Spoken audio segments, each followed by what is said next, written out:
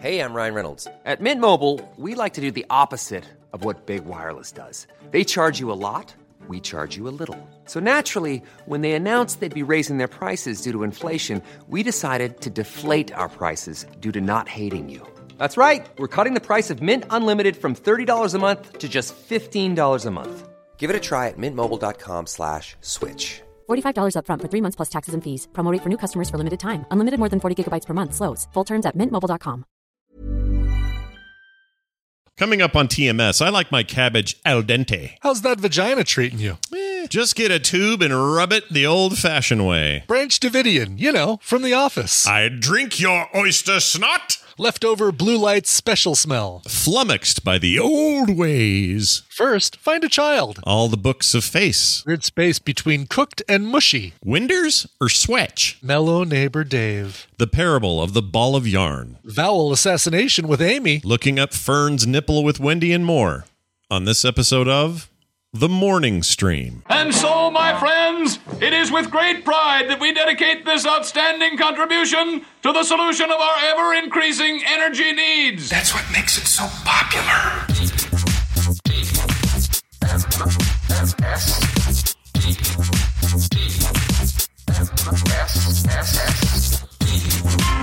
Those bastards are turning back. This is the Morning Stream. Good morning, everybody. Welcome to the Morning Stream. It's TMS for Thursday, March 17th, 2022. I'm Scott Johnson. That's Brian Ibbett. Happy, what is it? St. Patrick's Day, right? It was like, yeah, I thought for a second you were going to like make some, you know, something up, like Nope. Susan St. Patrick's Day or something like that, right? Nope, like, just the good old-fashioned Irish doing Irish things. Yeah. Drinking themselves under the table, doing whatever they do, I guess. Yeah, got up this morning, showered, went to the closet, said, well, what am I going to wear today? Oh, there's only one thing I could possibly wear today, and it's my Ireland shirt, which has little shamrocks on it. Yeah, it's for the Irish team there. I got very few green things, so I wore this. I know, Mario Kart I do shirt. too. Yeah. So on here we got Mario, and his brother is green, so it's good enough for me. Is that so? It's just little tiny Luigi on there. He's not even on there. Green? He's not even on there. It's just like it's just Mario on a cart, and his brother happens to wear green clothes. Is as close as I could get. Gotcha. So are you worried about getting pinched? I mean, that's the thing. This is the day of the pinchings. No, it makes you feel alive when you get pinched. I'm not worried. Bring it on, I say. That's what I say. Yes. Claire, be careful out there. We understand they shut all your streets down. So. Yeah, that's probably for the best. Yeah, but I thought about having Lucky Charms. I passed. Not really into milk these days. What else? There's no other way to really celebrate it here. Kim might make some the corned beef stuff. Yeah, we did that last night. The corned beef and cabbage in the Instant Pot. Oh, so good. And the cabbage wasn't all like flimsy and wilty. It kind of felt like it was a little bit blanched, like it was still had a little bit of a tooth to it, little crispness to it. Yeah. Oh, it was great. That's what you want. You want that weird space between firm and mushy. There's a perfect place for it, but it's not. Between uncooked and overcooked. Yeah. That is exactly right. Well, that's good. That sounds really good. I mean, we're probably going to do that tonight. It's been a little busy around here. We've had family in town all week. We've got some more happening next week. It's just a little nutty, but I will say this. Good for the soul is time well spent with a nephew. And I just wanted to share this real quick. So my nephew, Peter, the youngest of my sister's kids, is a very interesting kid. He is one of the most unique kids I've ever met in personality. He's got crazy long hair. He's got more energy than any kid I've ever seen. He's really smart, like just a crazy cool kid. And they were here last night. Cool. And I'm like, hey, dude, you want to play some video games? Oh, yeah. Because his brothers were off at the Jazz game actually, they beat the Bulls last night. And all I would say to that was, where were you in 97? What was going on there? Yeah. That's because Michael Jordan was there. Anyway. Exactly. Yeah, that's kind of a big difference. I hold a Bulls then, Bulls now. I still hold a very dark grudge about those years. But anyways, so he wanted to start with something old, so we played Joust on the not Evercade. What's it called? The little short arcade machine, whatever that's called. Yeah. We played that for a while, and he seemed flummoxed by the old ways. You know, it seemed like a really ancient artifact to him, which I guess it is. Sure. Wow, but he was like into wanting to do some retro stuff. That's awesome. Yeah, he was into that, so we played that a little bit. Then we played Rampage. He could not make heads or tails of Rampage. Just could not figure it out. So then we thought, you know what? That's like the easiest game, right? Because it's just like climb buildings, destroy buildings, eat people, stomp on cars. Exactly. So then we thought, well, why don't we move to a modern console? Let's go over to the Series X over here and see what we got. So we fired up this game called that I really like called Bomb Slinger. It was a little discovery I made while we were doing our coverage of Bomberman. Mm-hmm. And it's very similar to that, except it's set in the Old West. It's got this cool pixely style. You're this grungy old cowboy who's an expert in bombs, but basically it's Bomberman. Just kind of a reimagining of Bomberman by this small indie team. It's a very good game and super cheap. It's like $10 and you can get it anywhere. So we fired that up and proceeded to have the most wacky hour and a half of game time I've had in a very long time. I recommend finding some 10, 11-year-old nephew. Go to the grocery store, the mall, wherever. Find a child. Yeah, preferably one you're related to if you can swing it, okay? That'd be the best. Otherwise, people kind of frown on this. But anyway, it was so much fun and so much laughter, and he was like jumping. I don't know how they have a couch at their house. It's got to be destroyed by now. We have to ask Wendy about that because he just is freaking out, so excited. It was so much fun. I needed this so bad. Oh, good. Because when you game with adults all the time, you forget what it's like to have just like this wide-eyed 10-year-old like thing. And he didn't want to stop. And I'm like, well, your mom's coming, bud. You got to go. And it was like, kind of getting late. It was like 10 o'clock and late for him anyway. And, he had to get out of here. But I recommend it. It was great. Really good time. Oh, that sounds awesome. Wow, cool. It was really fun. Also, that game is great, and people should check it out. It's called Bomb Slinger. Bomb Slinger. I like it. Yeah. And there's a whole single-player mode where you're kind of like this pissed-off dude getting revenge for a gang that killed your wife. So you go back to your old dirty cowboy ways where you used to put bombs everywhere, and it's actually pretty. It is available on the Switch. Yeah, it's on the Switch. It's on Steam, of course. Is it what kind of platform compatibility? Windows. So you got Windows or Switch is your choice. Well, Xbox, PS3 as well, or PS3. Xbox One. Oh, it says Macintosh. So the Macintosh version must not be. It's probably accessible via Steam. It might not be. I wouldn't. Maybe Steam. Yes, ma'am. What do you need? Oh, you came to pinch me? Carter pinched me. Thank you, Carter. Gosh dang it. Are you She was in green? the chat room, and somebody suggested. She's top to bottom green right here. All right. Well, she's smart. The rest of my family takes this stuff seriously, and they all think you're some kind of hero in the chat. Yeah, I know they do. They're a real forceful bunch. Those guys. Exactly. Anyway, hey Brian, what's going on today? You doing anything fun? Anything cool? Well, so as I mentioned last night, we did our corned beef and cabbage. We were going to do it tonight, but I decided I still have let me think here. I've done about 10 rides, about 9 rides. I guess I still have about 16 to do to get my 25 ride quota in before Sunday for Lyft. Yeah. And really, I mean, what better night to drive than on St. Patrick's night, right? So like you've got all these, I'm going up to Boulder for sure. And gonna just basically take college students to drown nights wherever they tend to be. They call them drown nights? What's that? Drown nights? Well, that's what we used to call them when I was in college. It's like just drown yourself in beer is what the terminology was for. I gotcha. I assume the college kids today, this would be a big day for them, right? This is probably a big day for them, especially this time because last year lockdowns. I don't think.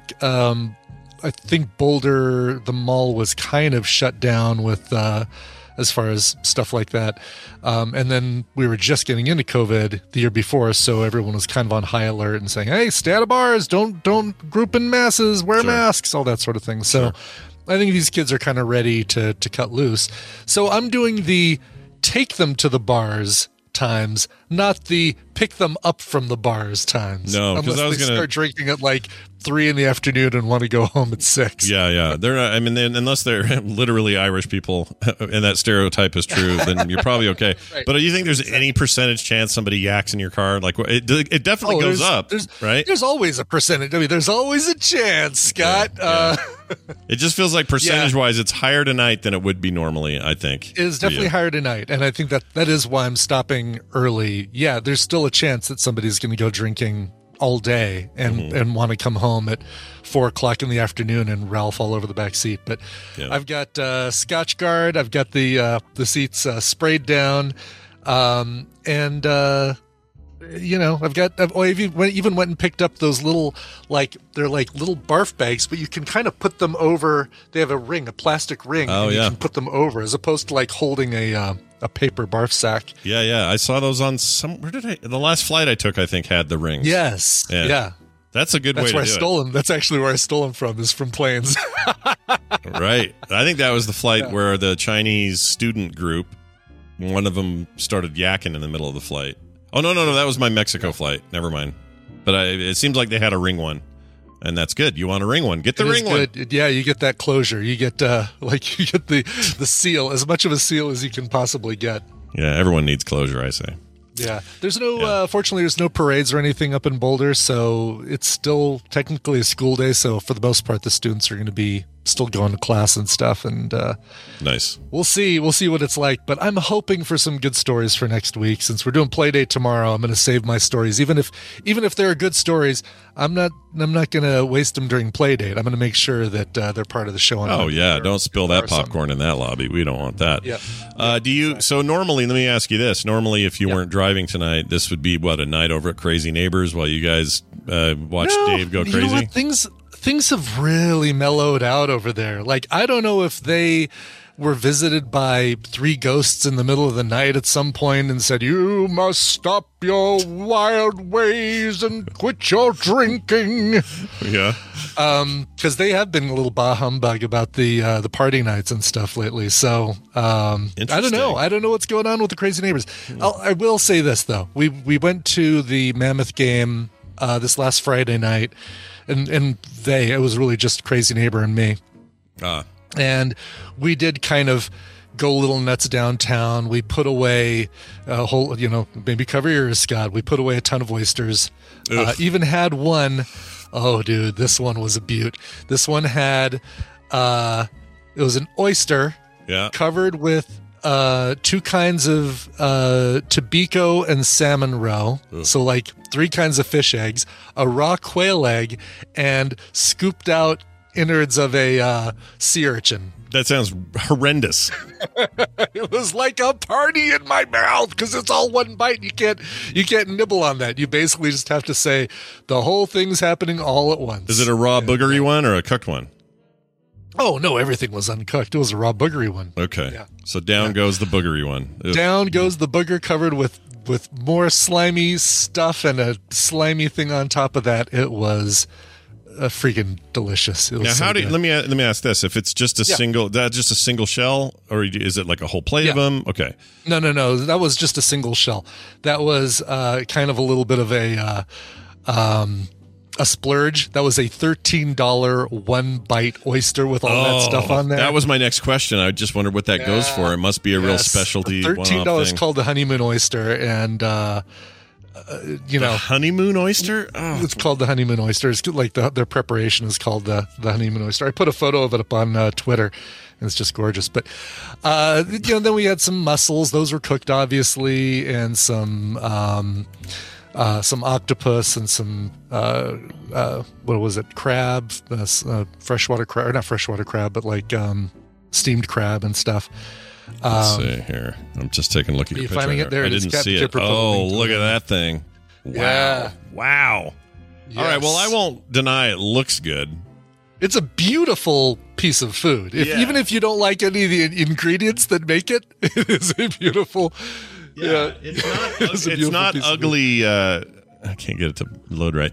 It's not ugly cuisine. No, but I'll say this: that quail egg on top looks angry because of the chive. Yeah, placement. look at that. He's like, brrr! What is it? Oh, I'm on top of another booger again. Exactly, yes. Yeah, they're not happy about it. I was comfortable in my shell. Why'd you have to crack me open? So they always serve it in ice. I guess I knew that because I've had oysters, but I forgot. It's been so long. On a half shell. The only time. So we did that and then went to the Mammoth game, but we did, there was a lot of drinking. And I'm worried about this weekend because tomorrow night there's another Mammoth game. And his nephew and I guess it'd be brother-in-law and nephew are in town. No, I take that back. Nephew and brother are in town. And he's going to want to really rip it up with them before the game. So we got extra tickets for the game tomorrow night. He's going to want to tear up the town and really show them, oh, this is how we do it, Denver style. That's right. That's why things have calmed down over there. He's saving up. He's saving up. Yeah. Basically, it is like let's bottle everything up so you can just explode. That's fantastic. When it comes to all right. Well, I hope they're good and that she still likes yacht rock. I'm really glad we're not recording Film Sack Saturday morning because I'm just worried that. Oh yeah, you'll be pretty bent out of shape. Possibly. Yeah. Whatever. I think you hold your liquor pretty well. It's been my experience. I do. I know when to stop. I mean, there's even part of me that's saying, maybe I'll be designated driver tonight so we can save money on an Uber. But I know that won't go over very well. Sure. I'll get the whole everything. The whole night will be, oh, look. Hey, Brian, how's that vagina treating you? You thirsty over there? Your Diet Coke, you all right? Yeah. How's that vagina treating you? That is where he goes. That's absolutely where he goes. Freaking Dave, man. Yes. All right. Well, speaking of nothing like that, let's... Speaking of something that's completely unrelated to that, let's do this. Yes. Oh, look who it is returning after I hope a restful and fun vacation. It's Red Fraggle herself, Amy Robinson. Hello, how are you?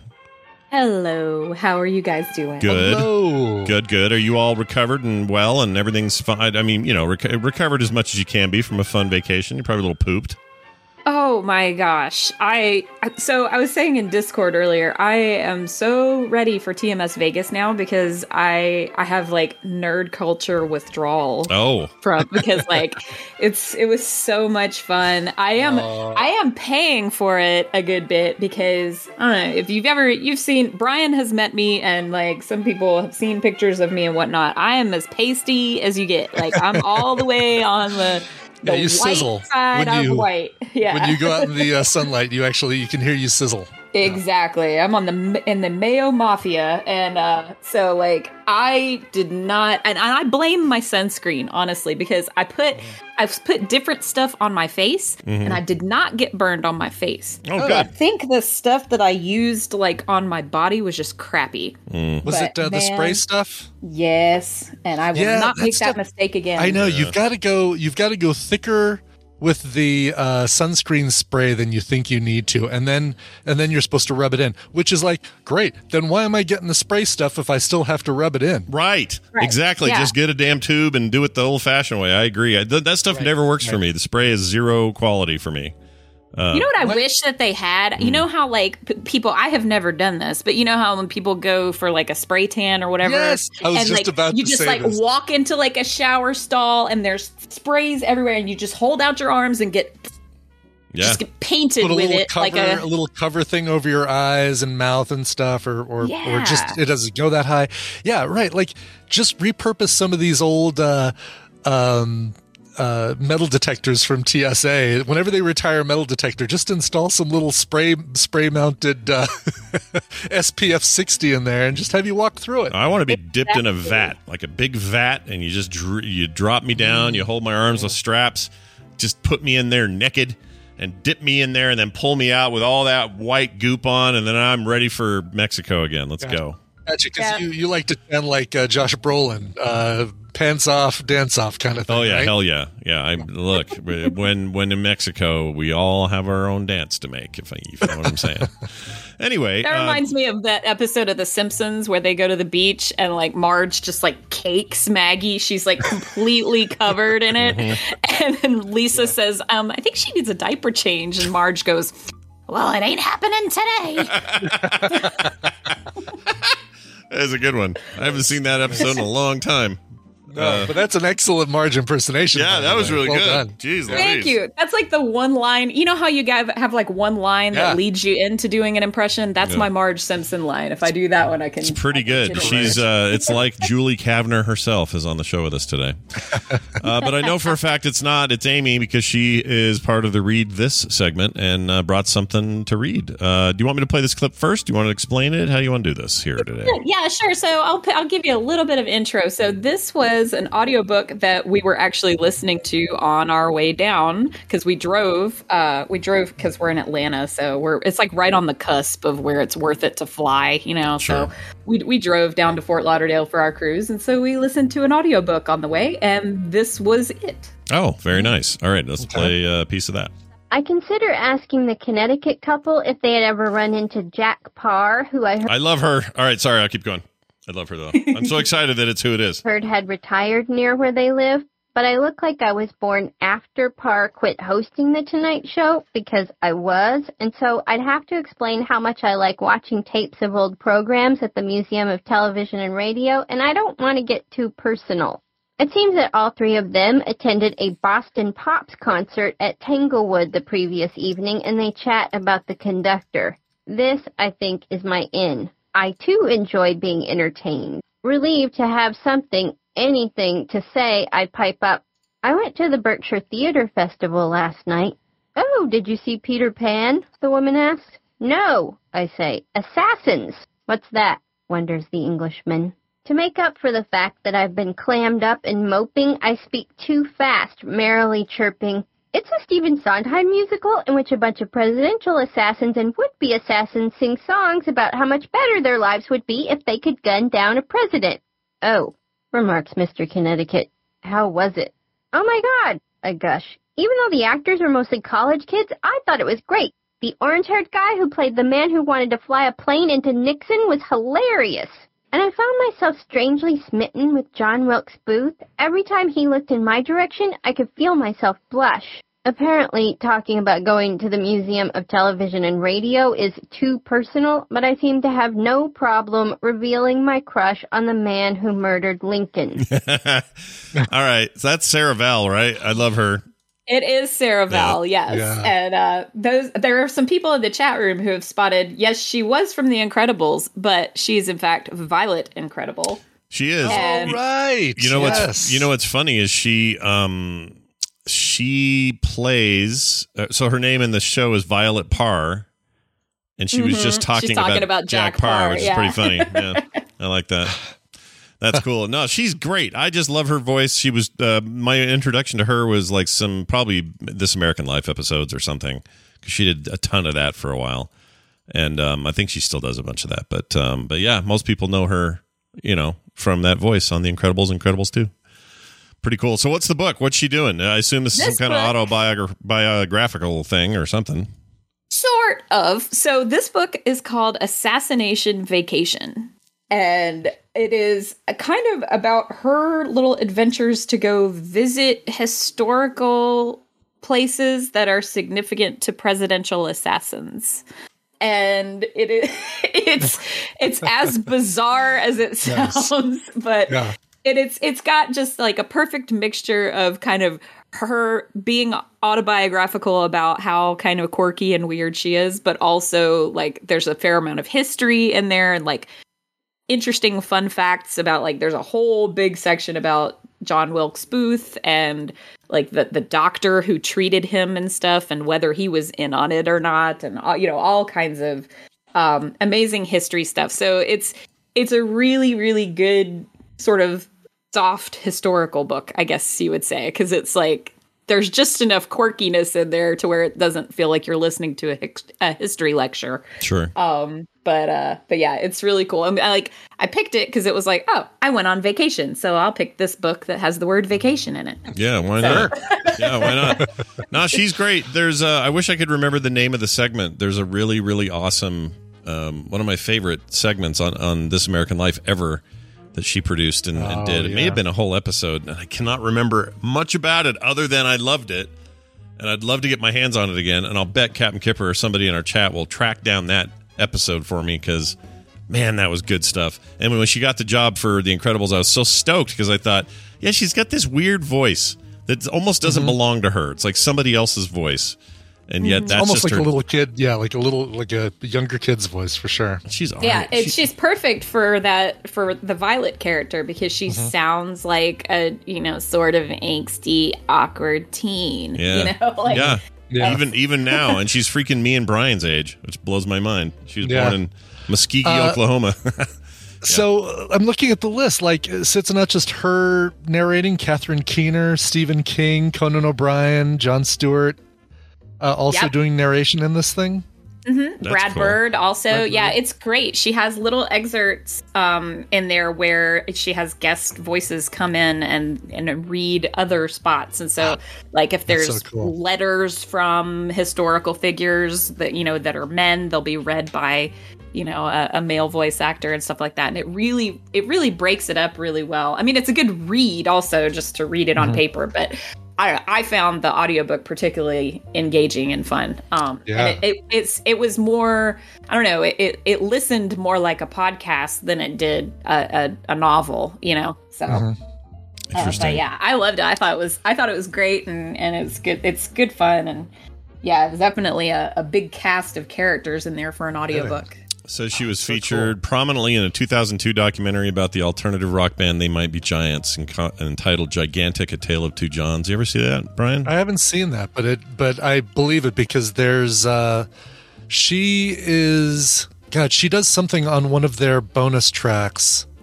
Does she sing or something on their It could be. I could hear the it. guitar or something? I don't know. There's some Sarah Vowell. There's some other Sarah Vowell TMBG connection, and I'm looking in my library to see if I've actually got that track that Yeah, because she's got some kind of connection. If she's super into that, if she's super all over that documentary, she must have some bigger connection than I know of. That's pretty cool. I like this thing about her personal life. It says Val is an atheist, although describes herself as culturally Christian. I think that's interesting. I think that probably applies to a lot of people who may find themselves in atheist territory these days. But they grew up in a different thing, and so they got the traditions. You put up the you get your Christmas tree and your stocking and all that stuff, which has about as much to do with Jesus as a ball of yarn. Yeah. So the Jesus ball from of the yarn. Pagans anyway. Yeah, my favorite stories in the Bible were when Jesus had that ball of yarn and did stuff with it. Well, that's cool. Anyway, great. I will check this out. For some reason, this is older. This book, right? This isn't brand new. Yeah, no, this is not new. This has been out for quite a while. In fact, my husband has been bugging me to read this book for many years. So something really familiar, like I've heard it, and I don't know where I've heard it because I know I don't have the book, but I've heard her say these things before. The stuff about Jack Parr and the crush on John Wilkes Booth, that stuff is. I know I've heard this. So maybe she may have done essay. That might be what I'm thinking of. She may have taken parts of her book. And done it on This American Life and essayed it out on one of those shows or something. That might have been what happened. I don't know. Oh, she has Cherokee heritage. That's cool. I didn't know that. That's cool. Yeah, that's cool. She did a thing, I guess, where she retraced her ancestral lineage. steps. Yeah, from and just did a big travel documentary style radio thing. I don't know. I think she's awesome. Something about her is just really unique and interesting.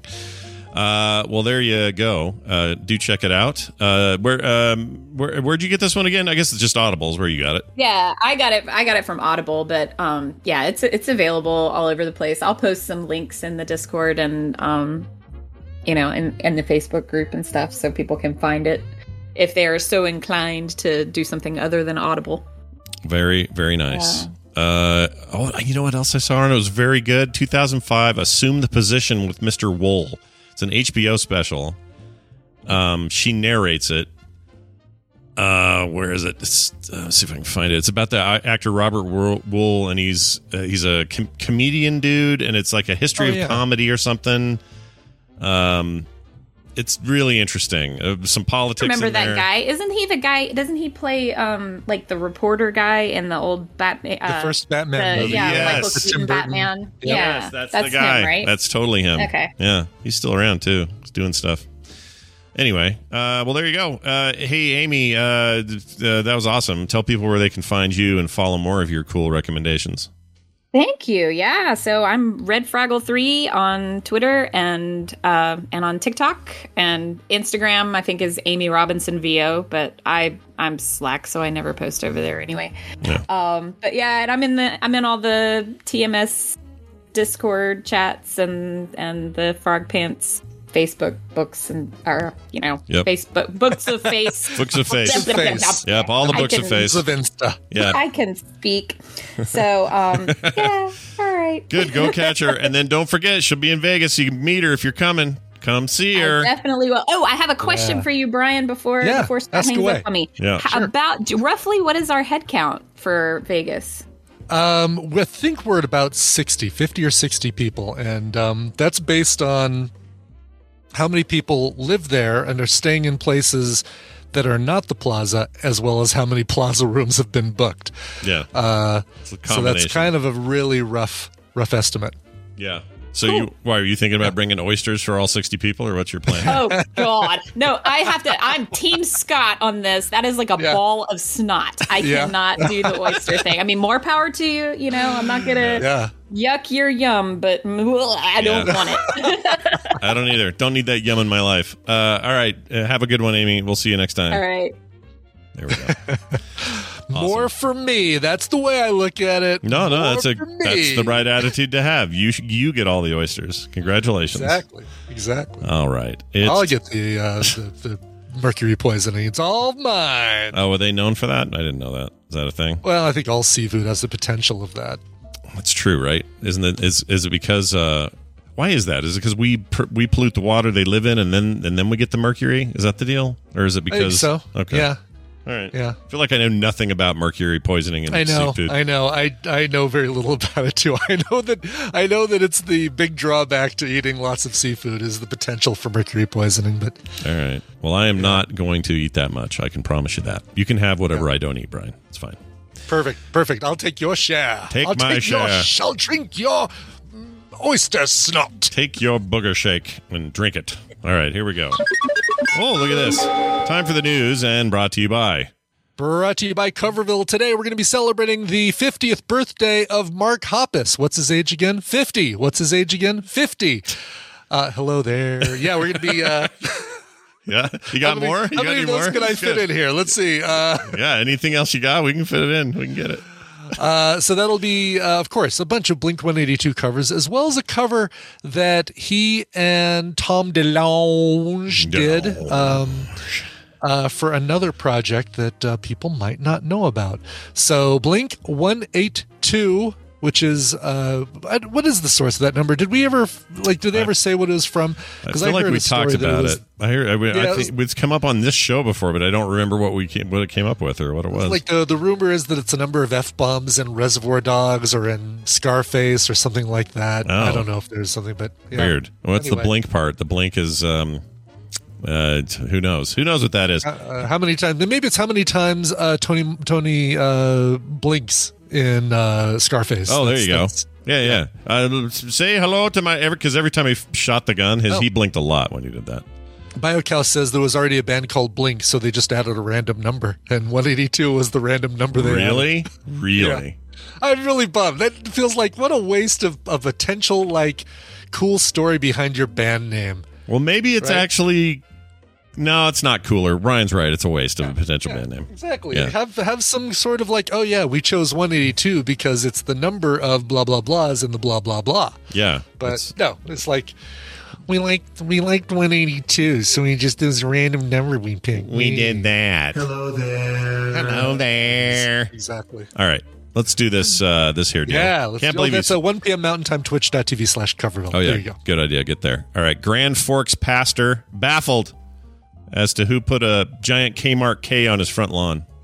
How does he know it's a Kmart K? Is it like the exact Kmart logo K? Oh, it is. Okay. It is. You got to see this thing. It's literally an old Kmart with I was the word thinking Kmart. It was like they did something to the grass in the shape of a K, and he just assumed it was Kmart. No, it is like It is the K from a Kmart sign. I mean, it's a Kmart sign with the word Mart in the K. That guy looks like, if you took his hat off and he was bald, he looks like someone took me and you and combined us.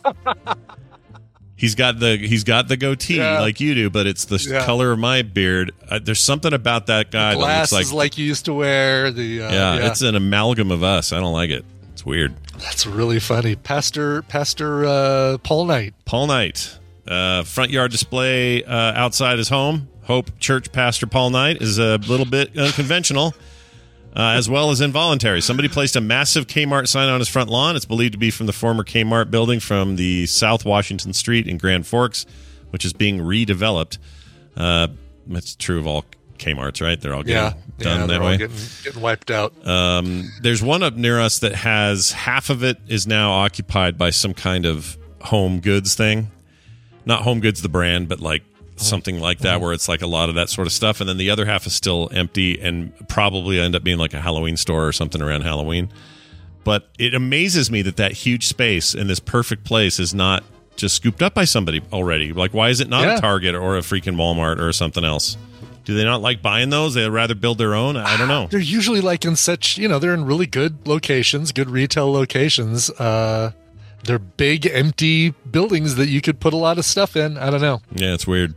There's a bad Kmart smell, like a leftover blue light special smell. Yeah, everything smells like blue lights and poor desperation. customer.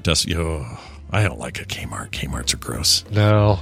Even as a kid, I felt like that place was something was wrong there. I don't know. It's not like the Overlook Hotel. I don't mean like that, but like, like something was weird at a Kmart that I didn't feel in other stores. Like when I was growing up, we had Kmart. We had a place called Skaggs. Oh yeah, I remember Skaggs. Yeah, those became they became something with a much more boring name, like something drug. Rexall, not Rexall drugs. That was a separate thing, but it was something like. Not Shopco. What was it? You're right. They did. They got bought out or something. They changed. I can't remember what they became. Skaggs store. Let's see. Yeah, see if you can find it. Skaggs and then of course you had Target, right? Yeah. Here we go. Pay Less Drugs. Pay Less Drugs. That's it. Yeah. Okay. And which is not to be confused with Pay Less Shoes, which you'd think that somebody would have had an issue with that with using. You'd think. Yeah. That's along this. These guys started in 1915. What happened here? Skaggs did? Yeah. I guess they got. Oh, okay. Wow. Okay, so 1915. By 1926, they'd grown to 673 stores. That's a big deal. Yeah. No kidding. And then the Payless thing in, let's see, 32.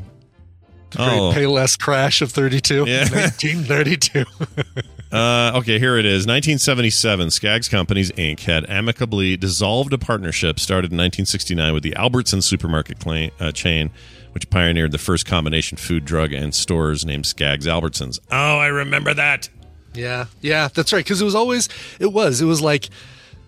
a half Albertsons, half Skaggs, or half Payless Drugs. Mm-hmm. And then they just, I guess, absorbed it. Yeah, now everything has so they kind of did pioneer the idea of a drugstore inside of your bigger department store, but now they're all just tiny little, sections of the store. Yeah, which I hate going into. I hate those places. Anyway, moving on. The point is this guy got a giant K in his yard, and he doesn't know who did it.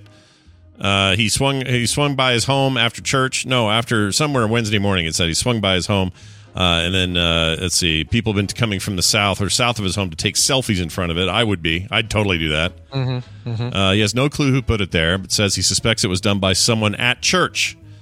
Says, I don't know who to call because I don't know who put it up, says Pastor Knight. So I'm kind of making a general announcement. I don't know why he's got this voice. The people... No, it's probably... You look at him, that's his voice. The people responsible for this, you're welcome to remove it any time. My wife hopes it's gone by June, I think, he says. Good luck, dude. I'd keep it. I think I would love a big dumb You'd K. move it out of the front yard, though, right? I mean, like you'd probably you'd fix it up because there's a really bad break in it. But yeah, I would keep it. I would turn it into some sort of like light up coffee table kind of thing. Oh, that's a great idea. Yeah, like you install some real lights in there. Fix the top so it's not broken, and then you sit there, you put your feet up on it, play your video games, your drink sits on it, doesn't leave a ring because it's a plastic sign. Oh yeah, And the chat's right. My HOA would destroy me. They wouldn't let me do this. Yeah. You could. That's why you really couldn't have it outside the house. It would have to be inside somewhere. You would. Yeah. Other thing, too, is I think the reason he says June, because some people seem to wonder why he would say gone by June. I think it's because there's snow till June where he lives. He's up in the northern Washington. It's snow all the time up there. Yeah, either that or he's just saying that hope it's gone by June. Could be. A little jokey joke kind of thing. Yeah, who knows? I want to go to church with that guy. Somebody put a Applebee's sign on his front door next, or let's go full retail on this. Sure, I like that. Yes. It's probably some friend of his, some jokey. Yeah, but it's funny that he immediately suspects somebody in his church. Yeah, that's the first place he goes. I don't have any proof, but I think it's somebody in my church. Yeah. Well, that K is worth more points if you put it up next to a double letter and then see if you can't create a double word out of it. I've been playing Scrabble go on the mind there. I got a little bit of Scrabble go on the mind. You ruined me there. Although that game runs too many ads. It pisses me off. It's way too many ads. And the ads are so asinine. There's this one that keeps coming up that I'm sure you've seen a billion times with the 3 people in what looks like a porn airplane set. Yep. That are he's slamming his briefcase down and they're doing all sorts of weird things like making the woman's head get big when she talks. Yeah. I hate it. I don't want to see him anymore. I hate them. No, I'm never going to play that game. I'm never going to download whatever that is. There's the other one where it's a lady and her baby in a freezing hut or something. And you're God, putting clothes on her. It's like, forget it. So I did find this hack. It's not really a hack, but as soon as I submit my move and I can tell an ad starting, I flip up and close app, open app again. It doesn't run the ad.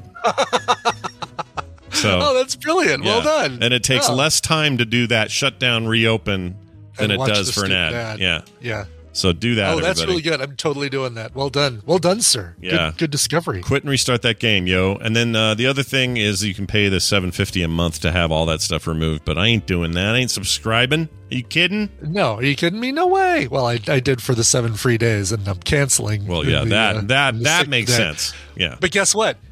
Still getting ads. Yeah. Did the 7 day trial. Still getting ads. Still getting ads. It bums me out because I think the app is actually like really great, like really well done, and tons of options and game modes and single player stuff and multiplayer ideas. There's almost too much. Almost too many. Now you've unlocked Scrabble Pinkledink, where you can use letters to build a sandcastle and live in it with your family. It's a lot. Too many game modes. Too many game modes. Hey guys, Larry David. Maybe you've got too much variety in your game. Give me Scrabble. Maybe a little less. I don't know why. That's not him. That's a bad voice. Here's a story. Mike Tyson, remember his deal? He was whole boxer man, been in a couple movies, all that stuff. Been in a couple, at least one Hangover, maybe 2. Yeah, I think 2 at least. I think. Yeah, because he sings One Night in Bangkok in the second one. Oh my lord! But I don't know if he appears in the first one. I love that that's even a thing. Although that second one is not supposed. I've never seen any of those movies. Never seen any of all 3. Yeah, I just haven't had an opportunity. Just never got around to it. You know what? They're worth seeing. I mean, I'd say it's a little bit like the Ocean's 11 thing. The first one's good. The third one's good, but the second one they kind of veer off track a little bit and go to a different country, just like the Ocean's 11 series. That's how you basically everyone says what you say, and that 2 is not great. But 1 and 3, I could make room for those. You should at least see. Yeah, you should at least see one. It's kind of a, it's a good Bradley Cooper thing. It's a good. Why am I blanking on his name from The Office? Hank Azaria, Phil Hartman. No, from The Office. Branch Davidian. Nope. Wow. Yeah, that's exactly right. Ed Helms. Ed Helms. Thank you. Yeah. Ed Helms. Nard Dog. Branch Davidian. Wow, that's a weird place to go. That is a weird one. I don't know where that came from. Waco, Texas. I haven't paid attention to that story in a long time. I watched the TV movie like 4 years ago, but I don't know why that popped into my head. Oh yeah, anyway. And Zach Galifianakis, of course. Yeah, I mean, there's some great Vegas in that movie. So maybe watch it in the next month as a little prep for for our Viva TMS Vegas. Make sure you go buy your tickets now, people. Even if you've got your hotel, you think you've done everything you need to do. No, go to vivatmsvegas.com and buy your ticket swag combo so that you can actually get into the things like the ballroom board game event and the pinball competition and the other things. All the things that are happening. Exactly. You got to go do all that. And if you're somebody at home going, well, I can't come, how can I help? You can buy a swag only package as well. And shaves a little money off too. So if you're not going, it's not as expensive, and it's not expensive anyway. It's super freaking cheap. Cheapest thing. Yeah. You know what the cheapest thing you're going to get in Vegas? This is the cheapest thing you're going to get in Vegas. So get out there and get it done. I'm glad you brought that up. Anyway, Mike Tyson. Speaking of making a little money. Oh yeah, that's right, Mike Tyson. He is making pot edibles in the shape of a bitten off ear. Ugh. Yeah. Okay. Yeah. All right. I feel like this is a little weird, and that. Who was the guy bit the ear off of? Hold on, Holyfield. Vander Holyfield. Yeah. Holyfield should get some of this money. You know, it's his ear. Yeah. Here's the thing, too. I'm looking at the photo of these. They look like dog treats. Yeah, they don't look. I mean, I wouldn't put one of these in my mouth. I don't think. No, they. Oh, that's like sugar coated. You know what they are? They're like those orange slices, candied orange slices you can get that are like jelly with that are just coated with a layer of sugar. Yeah, or granulated sugar. Yeah, that's dead on what you're saying.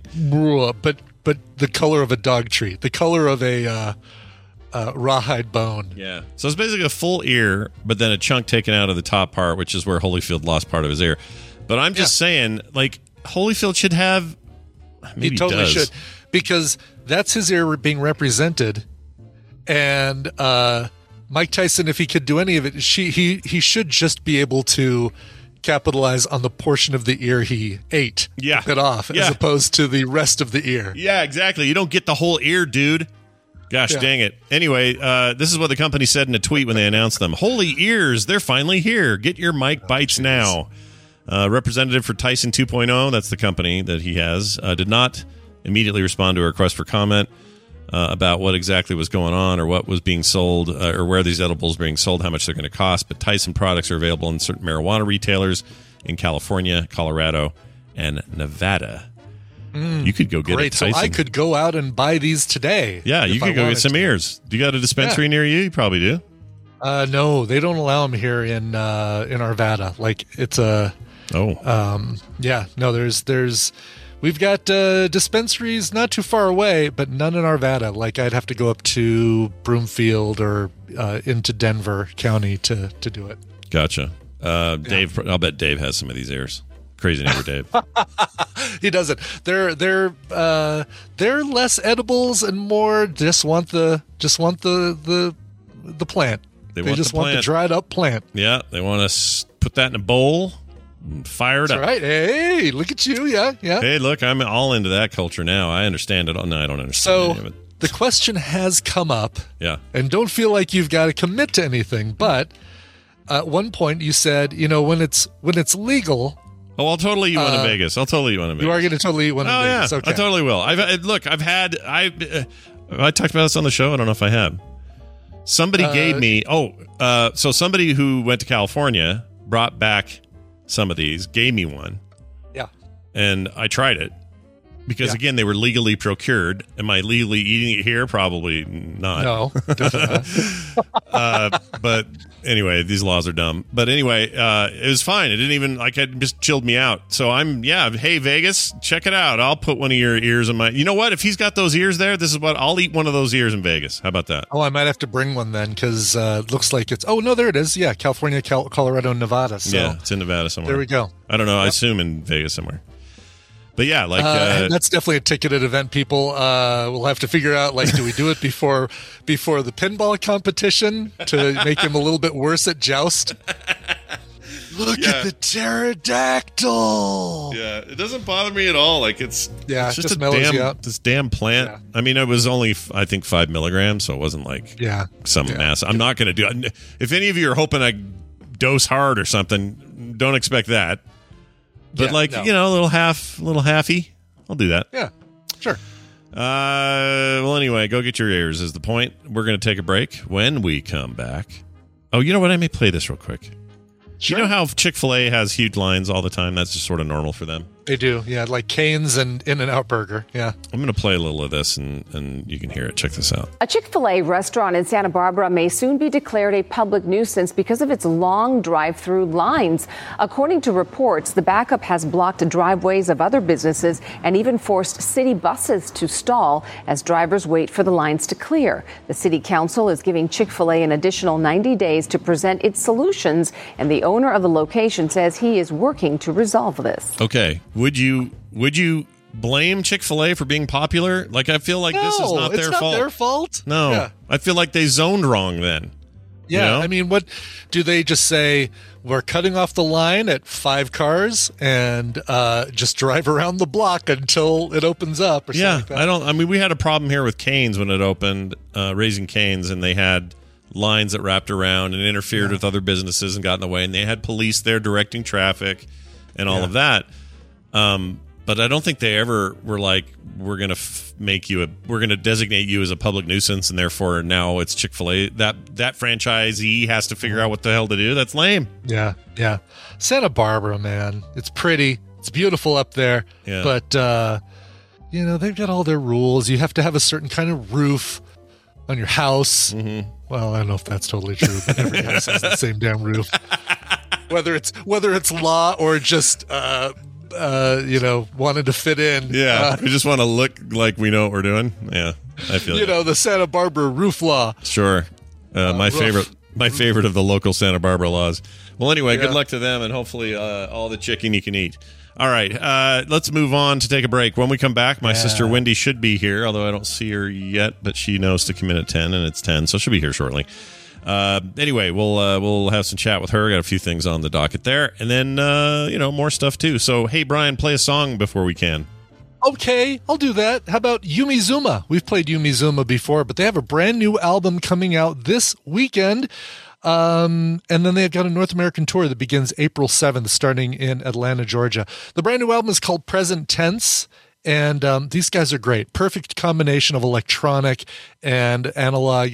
Just so good. And who was I thinking of this morning? A little bit of Lana Del Rey meets Haim kind of thing. Okay, that sounds interesting. Yeah, alt pop. Yumi Zuma, and not pronounced yummy, by the way. Not pronounced Yummy Zuma. Oh, no, it's Yumi Zuma. Got it. Okay. Clarification. Yeah. They just released the third of their music videos of their Alex Ross Perry trilogy. Yep. So go check that out as well. And this album is being called, by Stereogum, it's being called the best thing they've ever released as a Stereogum album of the week. Here is the brand new single, Astral Progression. All right, we'll be right back. Stay tuned.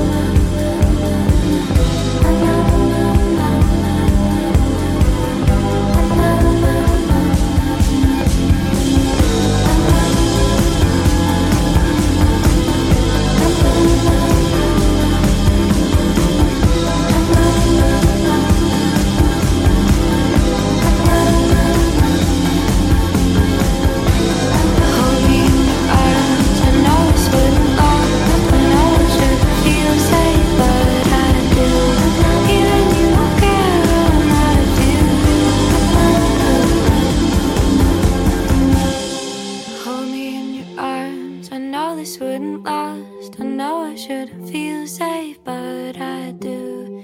Hearing you don't care, I'm out of view. What about you, maggot? Huh? You got anything to say, or your veins bloated with brain eradicator too? Definitely Dr. Superman.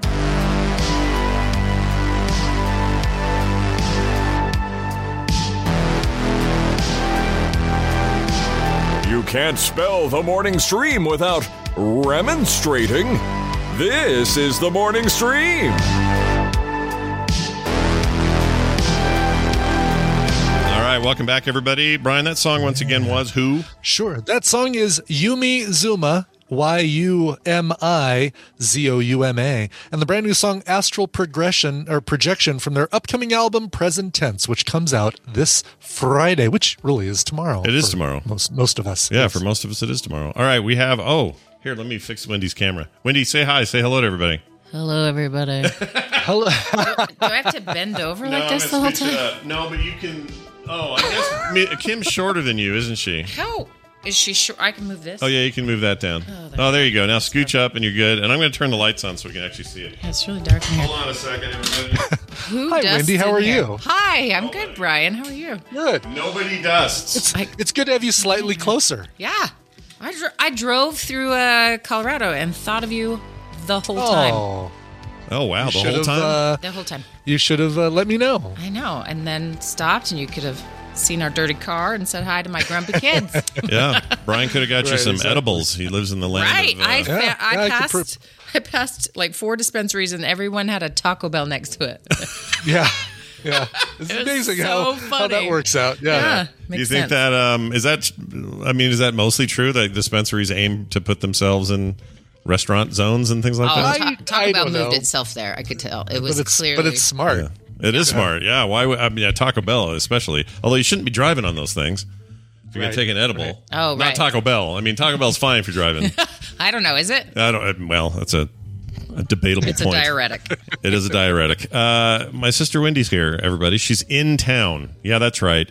The town what birthed her. You're back. Well, not this particular town, but where were we born? Sandy? Salt Lake? Wherever I don't know where we were born. I don't know. 20 minutes from here. But normally she's in Minnesota. Not now. She's here with her whole family. They went skiing yesterday. They watched the Jazz beat the freaking stupid Bulls yesterday. By the way, so many Bulls fans there. Yeah, that weirds me out. You were saying that last night. Yeah. What do you think that's about? So I talked to the friend that got us some tickets. I talked to him about it. I said, is this normal? He goes, it's every game. There's fans from whatever. And I'm like, oh, that's weird. Do you think it's weird? It is a little weird. Yeah, especially them. I could understand if this was like we were playing the Nuggets and a bunch of Denver fans came out. Or I don't know if like people who are Raiders fans will probably come out of California to see the Raiders play, but then maybe we're closer to seeing Denver and the Broncos play, so we're closer, then we'll go to Vegas and watch them play. Like, that's just a weird thing to think about. Chicago, all the way out there, coming all the way here to see a stupid Jazz game. Well, I don't think that's happening. I think they live here. That's a good point. Yeah, I hadn't thought about that. There are probably some transplants from Chicago. I have to say, though, most of the universities here, if you walk around campuses, everyone will have sweatshirts from other schools. I feel like it is a lot of people converge here and then keep their own stuff. But you don't go to Harvard and everyone's like, I'll go to Yale shirt. Yeah, no, you don't do that. It's very weird. But Dennis Rodman sat in front of me. He had a Rodman jersey. Shut up, really? He sprayed his hair. It was not actually Dennis Rodman, but... Oh, it looked like him. But there's some throwbacks. It was fun. I'm like, why would Rodman be in Salt Lake City for anything other than beating us in the 90s? Gosh dang it. It's the last time I was here. Well, I'm glad you're here. I already told this whole story earlier, so we don't have to reiterate it, but I had so much fun with Peter last night. We had a blast. Total blast. That kid has more energy than, I don't know, like hair, and he has a lot of hair. He has a lot of hair, and so he took ski lessons yesterday, and we spotted him a few times. Oh, my heavens. He is never not himself. Yeah, yeah. And he's just screaming. His jacket's open the whole time. I'll bet. He never zipped it up. I was like, what is wrong with you? It's like sleeting in our faces, and he doesn't care. He's just a strange human. He would probably wear jeans in that snow if you let him. He would. Right? And not think a thing about it. The rest of us would be miserable, big, heavy, frozen jeans. We're uncomfortable. We have a horrible red rash going. Like it'd be a nightmare. Not Peter. He's good. Yeah. Good to roll. As we started, the instructor's like helping out, and Peter goes, question. He does that a lot. Yeah. He always says, question. And he goes, like Dwight Schrute. Yeah. Question. Do you like your job? Yeah. He really asked him that? Oh, that's awesome. He's going to... Guy's like, yeah, I do. And he's like, well, good. All right. I don't know what he's going to do, I but don't it either, ain't... but I think it might have the word dispensary in it. Hopefully not Taco Bell. When he learned you could grow things indoors a couple years ago, it was like, there's my destiny. Oh, that's great. Wow. Because, think about it. If you're a kid and you're like, plants, who cares, right? Yeah. They're everywhere. Yeah. Wait, you can grow something inside the house? Yeah. As a kid, you would lose your mind. So, yeah, maybe that's his future. Who knows? By then, Minnesota, maybe even Utah will finally make it legal. Yeah, I'm sure Minnesota will be first. Well, they're going to be before us. I can guarantee you that. Well, anyway, it's good to have you here. You're here for a few reasons. One of the reasons that you're here is we had a big get together and kind of like a, hey, let's get together and remember Dad on the anniversary of his death. You called it his death-iversary? What'd you call His it? death birthday. Death birthday. It's from, come on, help me out. Is it a movie? Is it the OC? What's the... I don't know. No. The TV show, The OC? It's his death birthday. You have to say it like a surfer. Come on, help me. Uh-huh. Oh. You know Brian? Harold and Kumar. Dude, where's my car? Dazed and Confused. Name it Up all in of Smoke. I don't remember the name. Up in Smoke. That's a Cheech and Chong movie, isn't it? It is, yeah. It's Lonnie's death birthday. It's Lonnie, right? It's Lonnie's death birthday. Lonnie? Okay. Hold on. Someone Google that. I'm going to look it up right now. It's Lonnie's death birthday. This is not ringing a bell to me. No, not me either. Oh. Somebody found Icor found the link. It's like his death birthday. Oh, really? We have audio? Let me see. I'll play this. Yeah, right, bro. This is his birthday, man. Yeah, man. Like his death birthday. Okay. Yeah, right, bro. Okay. This is Orange County. That's what it is. Okay. It is. Okay. The movie, not the OC, the TV show. Yeah, sorry. The movie with County. the one with Tom Hanks's kid, Colin Hanks in it. And Jack Black's in it, and it's a really good movie. It's literally Never the seen only it. line I've probably ever heard, but I've been using it for the last however many years when it's someone's death birthday. It's very irreverent. I should stop. But anyway, it was Dad's death birthday. 22 years. 22 years, and so we were going to do it in 2020, but as we all know how that went that year.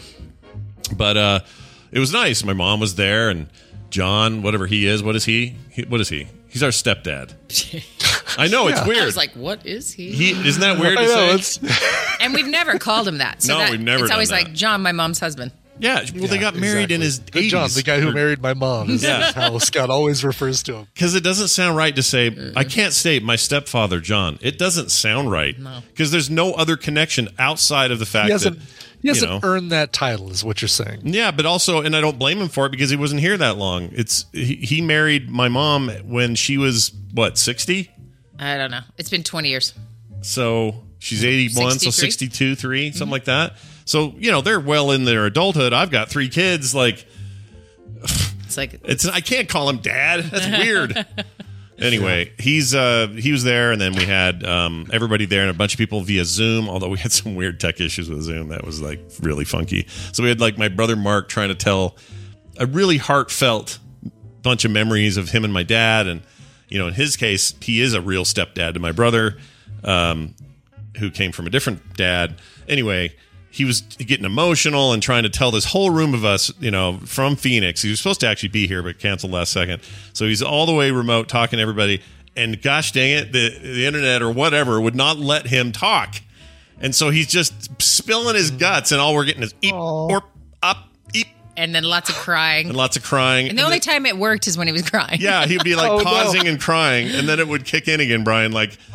It was bad. And, but and it was moving, and it was lovely and all the things. But I kept thinking, man, he has amazing hair. Did he not have amazing hair? You don't want to, and you don't want to interrupt him and say, we're not Your hearing hair's any amazing. of the things you're saying because he's just spilling his guts. My brother's always been a tall, handsome guy and always had good hair, but he's 62 now. He's 10 years older than me. His hair is phenomenal. He has amazing hair for a guy who's It looked like someone did it right before he got on the call. It's bizarre. Like he has people, and I know he doesn't. He has Beyonce people. Yeah, and I know he doesn't. He has a couple of weird dogs they keep around. And, the dogs do his hair. Yeah, but anyway, it was nice, and everybody's sharing all these feelings and thoughts. So I thought, I don't know, maybe this would be a good time, because we're also looking kind of down the barrel of, well, my mom's not getting any younger. She's 82. She's had some health issues. We think she had COVID and just didn't get tested because her lungs are shot. I'm sure of it. But she survived it, obviously. She had that brain tumor thing removed last year. Was it last year? Yeah. 2021. Early 2021. So she's had all these issues and stuff, and she's she's there. She's good. It's just, it's impossible not to look at her now and go, oh, yeah, we need to feel ready or be ready or prepare. And it's not just, so the reason I'm bringing all this up is there's the two kinds of preparing. And I hope a lot of people out there maybe have similar situations, so this will be relatable to you, but there's the two kinds of preparing. In my dad's case, there was no preparing because he died suddenly of a heart attack, and there was no anything anybody could do. And it turned out there was a lot of stuff sort of in the air when he passed. Like, he had life insurance right up till 2 months prior to that, and then let it drop, and then was going to do something else, but then didn't before his death. So there was a big hole there financially, and we were all trying to figure out what we were going to do for mom, and she wasn't working, and so on and so forth. But in this particular case, there's time to think about it and to plan, and of course John's involved, and John's very stable in that regard, the financial way. And who knows? He's 90, so he could go before her. I don't know. And he still drives, by the way. 90-year-old whipping down the freeway, getting tickets, just like a little speedster. And mad at everyone. I saw him drop a hot thing of like a couple pizzas he'd warmed up. Yeah. Drop them and catch them. Yeah. And I was like, what in the world? At 90. 90. At 90. Yeah. Yeah, he's got the reflexes of a cat. It's something. Yeah. I would have just dropped him. Yeah. I was thinking you were saying, like, while he was driving, he was catching and dropping pizzas, but yeah. He's a delivery guy. He's from a certain era, Brian. They love their pizza in the car, and exactly. But he's a cranky old cuss, but he's got he's got his faculties for the most part. Yeah. His legs hurt a lot and stuff like that, but whatever, you get old, and my legs hurt, so happens. Anyway, the point is, it feels like there's more of a chance to do it here, but the emotional preparation is still the hard thing, I think. So sure. I don't know if we can build a topic out of that. How to be better prepared, mentally prepared, sure, emotionally prepared. And Brian, your mom's doing good, but she's not going to live another 50 years, right? Neither are either of us. Probably not. Yeah, I'm not either, probably. Yeah. Right. So to be, prepared for this sort of thing seems important. So my dad, sure. Yeah. So where would we even start with that conversation? Well, and maybe I'm going to take it to the end to move forward. That's fine. So when somebody passes, and Brian, I'm forgive me for not remembering when your dad passed. Yeah. Is it pretty recent? No, he's still my with dad's us. still around. My stepdad passed away. Your stepdad. Okay. Wow, how long has it been? 7 or 8 years, okay. I think. Gotcha. Oh wow, yeah. Was it a surprise or was it a? Well, the illness was sudden. Like he basically got really sick suddenly, and then just kind of health deteriorated while he was in hospice care for about 2 weeks. So we had a little bit of time like, okay, this is probably the end. But the initial onset felt like it was pretty quick. And Tina's father just passed away as well. Oh, maybe that's what I'm thinking. You might be thinking of that. Last December. Yeah. Okay. I think that might be what and maybe you could speak to that example, or, That's a good example. Yep. Yeah. Of this, it happens, and then you get to see family dynamics with a lighter underneath them, right? Mm-hmm. So when therapists talk about the pandemic's impact on people, we sort of see it as it was a catalyst for whatever was already there. So if your marriage was pretty strong, it got stronger. If your marriage had a crack in it, that crack spread faster than it would have otherwise.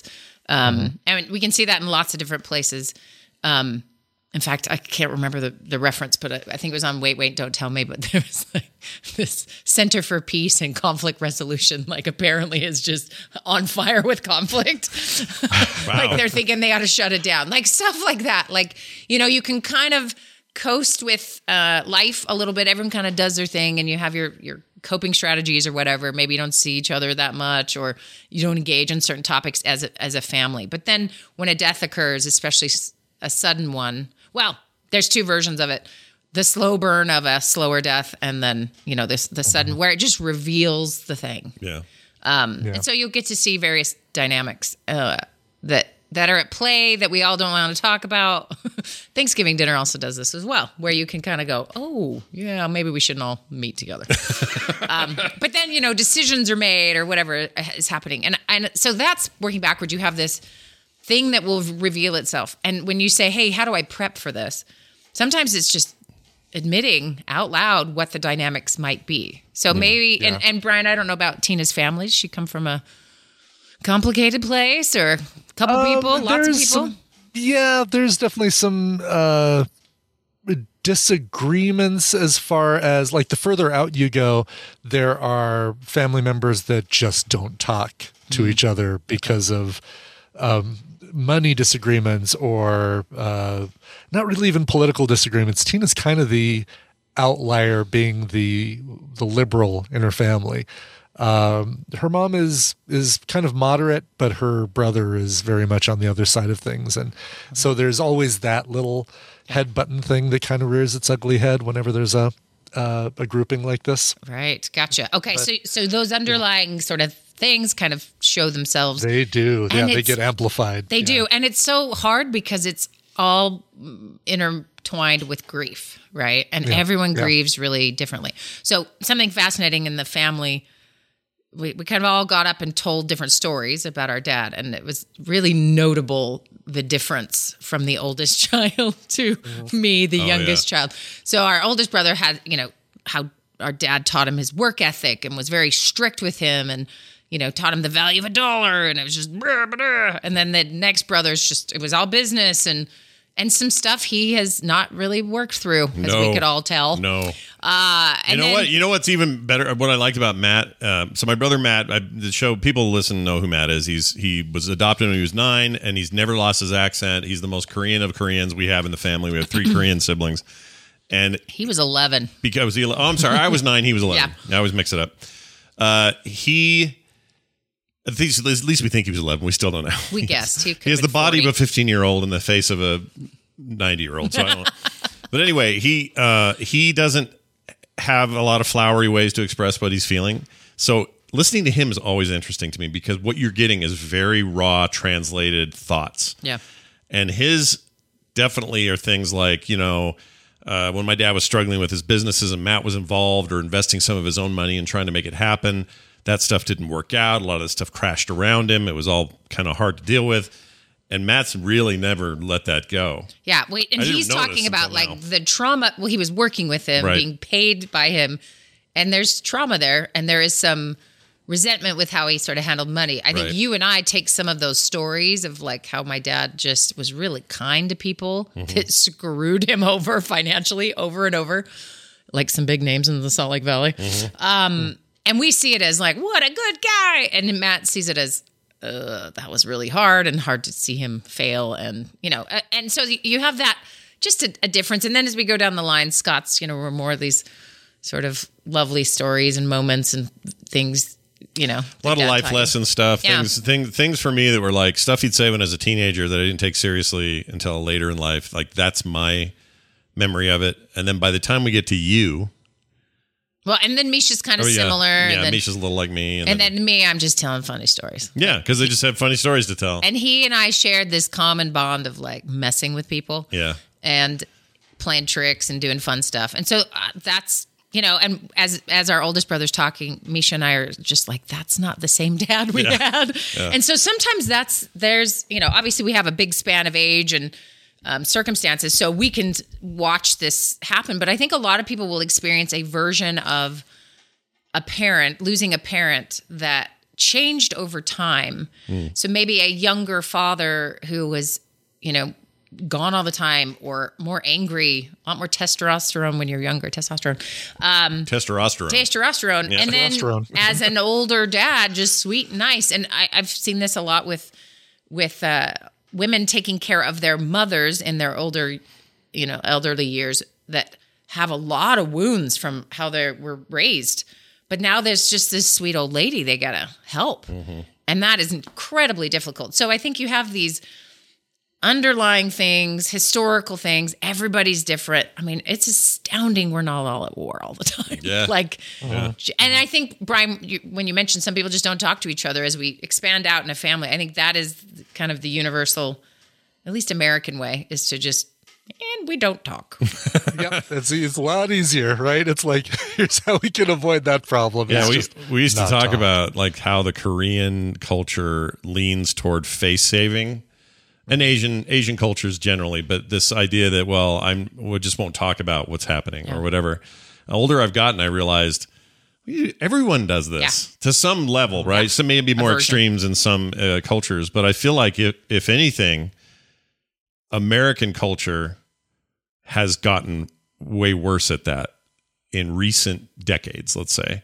And I'm not sure why that is. I think maybe it's where we're finally getting to a place where the world is such a small place now, and it's so multicultural, and there's so much more than just our exceptionalism that we usually see within ourselves that directly conflicts with everything else. Yeah. And so when that starts to happen, you're like, oh, well, maybe we're not as cool. But then you want to defend yourself and say, no, we are as cool.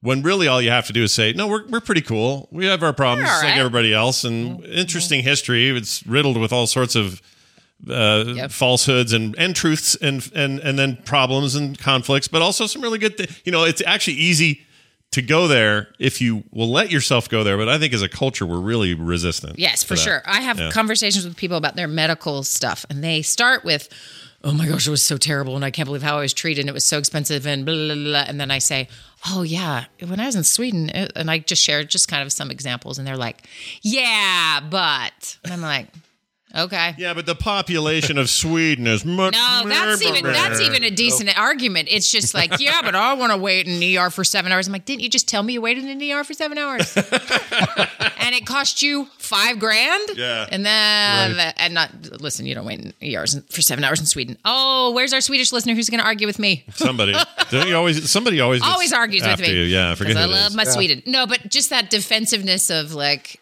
who.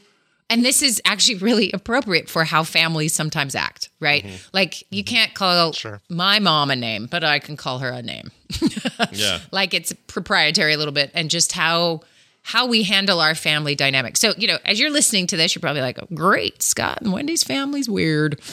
We're not that weird. But so is yours. Every family is weird, and that's because genetics do not determine everybody's personality and trajectory in life, right? Like if it did, we'd all be a lot more similar or whatnot. But it is fascinating how that can really create drama, problems, etc. And then you add death and dying to the mix, which, I mean, I think I've asked this question on the show before. When's the last time you guys had a class on grieving? Never. And never. Who taught you how to handle sudden loss? No one. And Nobody. Who said what's normal to feel and it's okay and this is how to look? Yeah. None. I think nobody. But in the Swedish healthcare system, no, I'm just kidding. Just joking. But so nobody knows what they're doing. And then you sort of have all of the things that have been stewing for years, and it can be very challenging. So how to prepare is... I always say the same thing. Take your garbage out first. Well, some of that is, maybe dealing with some dynamics that are currently happening wherever you are in your family. You may have a sort of young parents and think, oh, this is way off. Sure. Yeah, you will think that. I did. I thought that was a forever ago. I thought it was forever ago when he died. Yeah. Or forever away. I remember the day he died, I'm like 29 or something, 30 maybe. I'd turned 30 by then. No, I hadn't quite turned 30. No, it was 2000. I was 30. Mm-hmm. And I remember thinking, this is young. Look at these. They're going to be around forever. They started young. We started young. I'll be around forever when my kids are older. Like that mentality definitely is there when you're younger. Yeah. And the older you get, you go, ugh. And that was like a sudden shocking moment of realization of like, oh, no. Not only is he not going to be here around forever, he's not going to be around here next Thursday. Yeah. And I can tell you with a surety, I have still not properly dealt with Dad's death. Like the impact of its suddenness, my worldview changing as a result of it, just like a lot of naive, sort of almost childlike feelings and thoughts that I had almost all the way up through 30, suddenly completely altered and changed, and I've never really addressed it. Right. And I know Matt hasn't. No. I don't think, honestly, I don't think all of us have at all. I think we were so worried about make sure mom's okay. Yeah. It's all just like emergency management mode.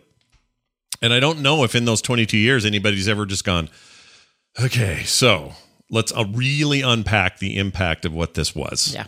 And then how does it affect us moving forward? And, even just mentioning dad passing, all I picture is my little 6-year-old Taylor daughter, who's now 27 and has a baby, as a 3-year-old. I just picture her crying because she doesn't quite know what's going on yet, but she knows enough to know that this is really sad and that grandpa's not here anymore. Yeah. And I don't know if we've ever dealt properly with that loss with her or not, because I just don't know. I don't know. Right. And you probably need a therapist to tell you if you have. Yeah. Right? Yeah. Well, okay. So let's talk about how you do know. Because I think most people, especially when you have no concept of what grief or that process might look like, are just like, well, I've stopped crying. So there we go. It must be done. Yeah, For must be two done. stages of grief, crying and not crying. Cry and then I'm not, and then I'm moving on. Or there's the I never cried, something wrong with me stage. I think a lot of people to go through that, especially when things are complicated or you just don't know why you're not crying. Like you just aren't feeling it. So if you sat down with a therapist and said, okay, here's what happened, and you have never had an emotion about it, it's your parent or your loved one, that in theory you should have some kind of response. Sure.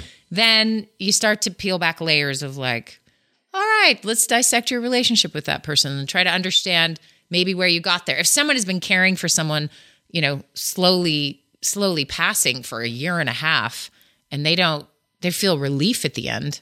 They feel terrible that they feel relief, but of course they feel relief. Of course. Kind of our systems aren't built for long-term care, right? There is no evolution training that any of us have that has a doctor with 1 million degrees making sure you live longer. Like it's not built into how we grieve correctly. We don't. Right. Anyway, I'm not that humans have ever.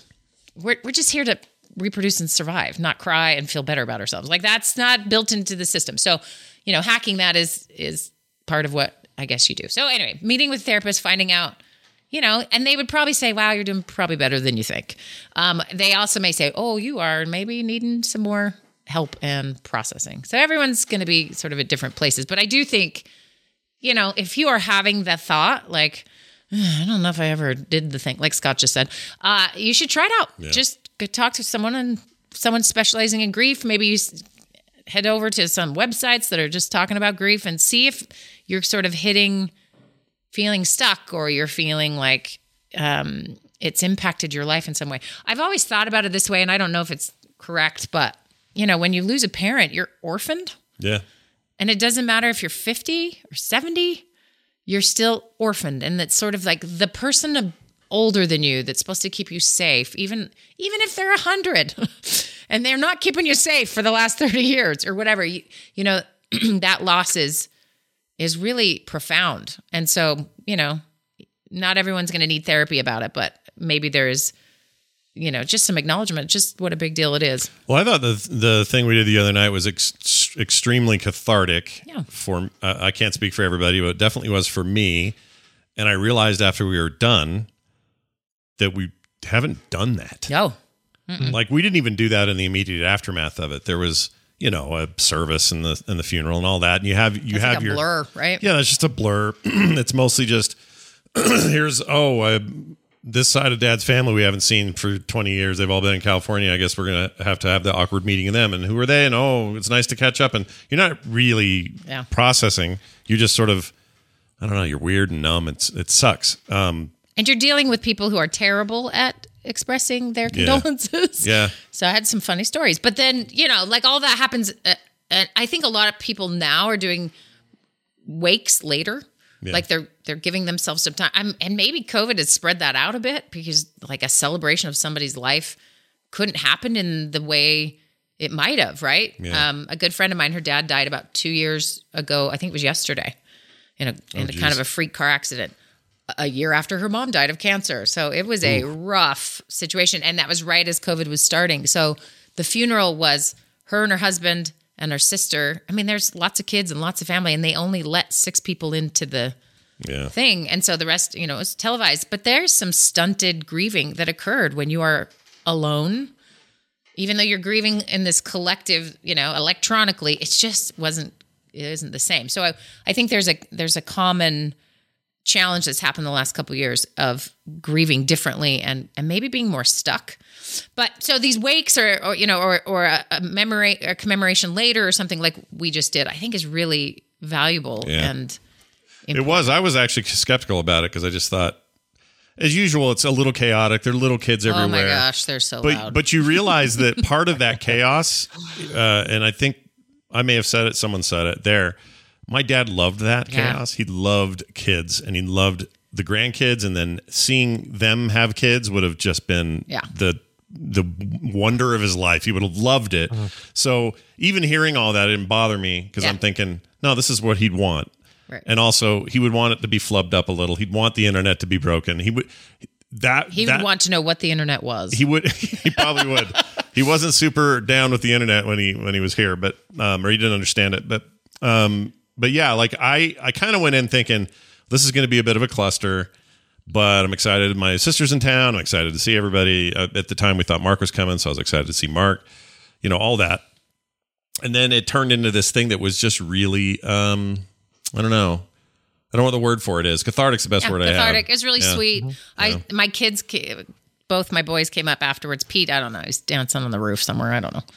But, oh no, what Pete said was, I don't even know the guy. That's weird that we were talking about him. I'm like, okay. Yeah. And he is the most like him. It's a lot like him. Yeah. The way his brain works.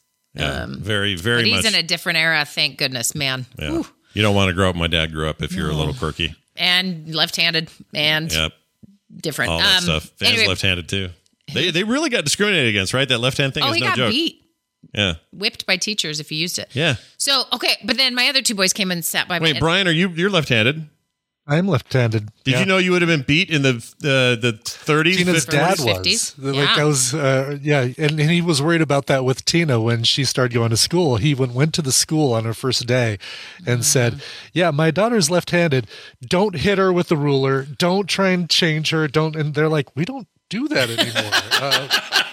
But I would have checked too, man. Yeah. That's so terrible. That's intense. Yeah. All right. Sorry. I didn't mean to. My left-handed son came and sat down and talked to me. Yeah. And I'm not a big crier. So, it's like once a year at a movie maybe. And so they were like watching me like, what? Mom is standing there publicly crying.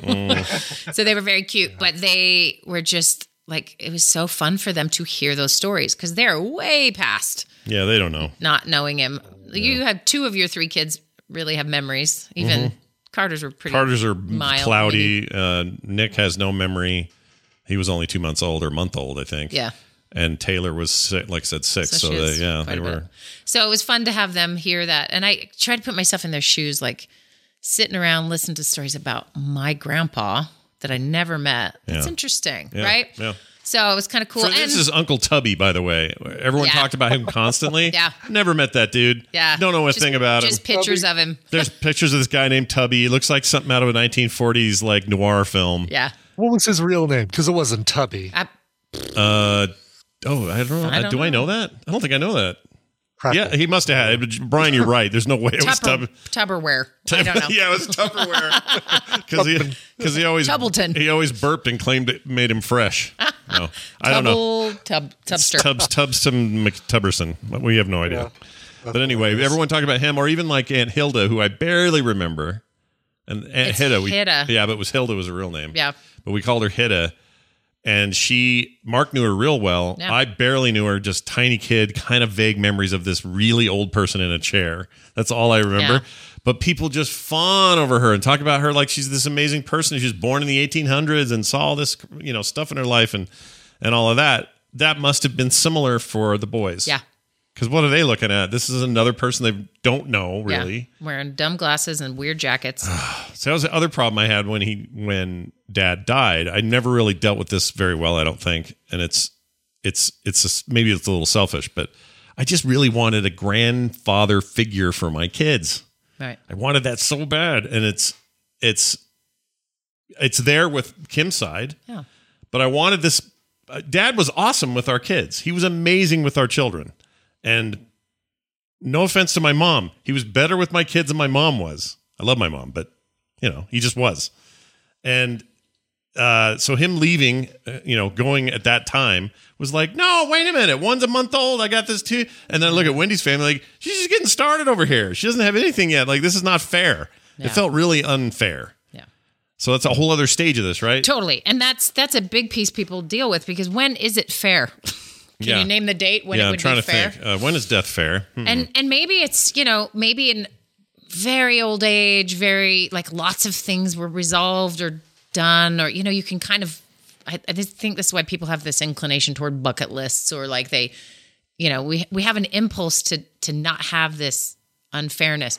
So we all went to lunch, all the ladies, and we indoctrinated my daughter into the ladies' lunch and what that entails. So you're now all lunch ladies. We're all lunch ladies. Okay. And I said, all right, this is what happens. Old ladies sit around and talk about horrible things that have happened to other people. Yeah. And part of it is this hashing the unfairness of, like, an untimely death, or some young person with this, or, some horrible accident or something, because it's our way of managing a thing that's we're powerless to manage, even though it's clearly not managing anything. Right. But I think there's a bit of that. It's just that lack of fairness or plan, and so when you say, hey, how do we plan for this? It's a little bit like, yeah, you can't really plan, but can you get your acts together? Can you resolve differences? I think, having yourself, I have a great example. Did you see, we watched a lot of the Olympics.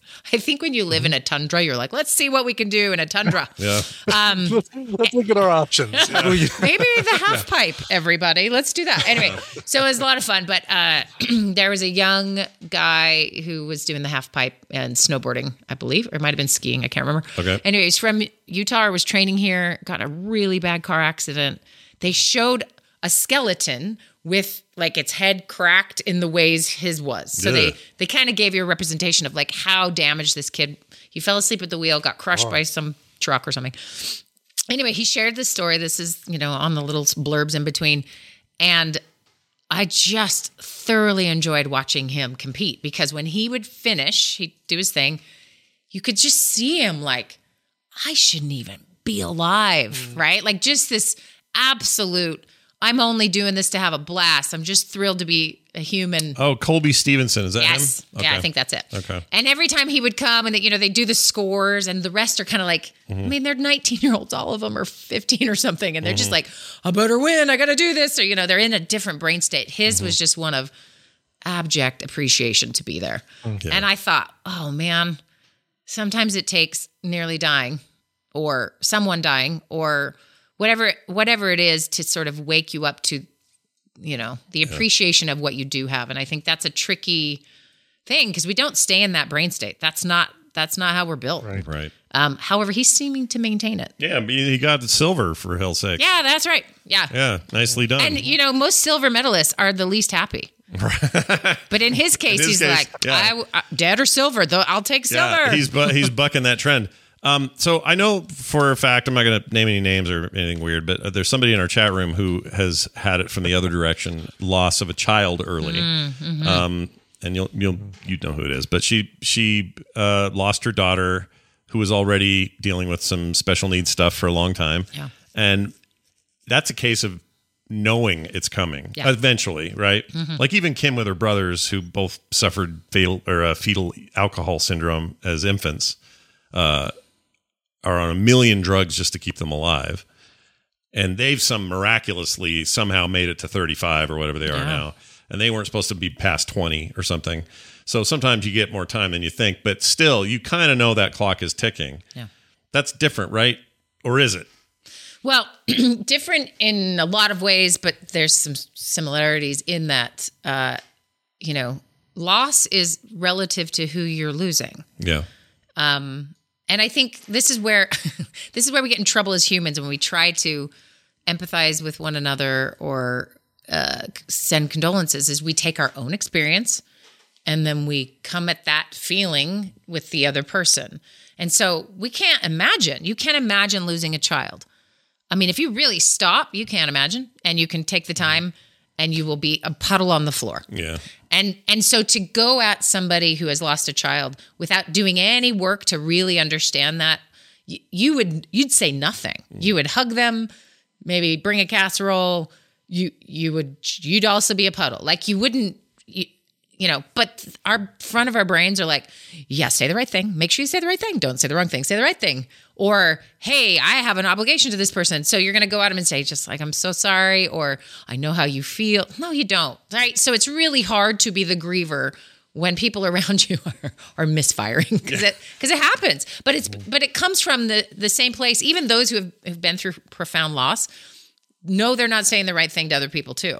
Like it's a pretty universal experience of I'm going to say what I hope to say, and then it comes out across however. I realize this is where Kim gets her reactions that she has to things like this. Like I was thinking about this the other day.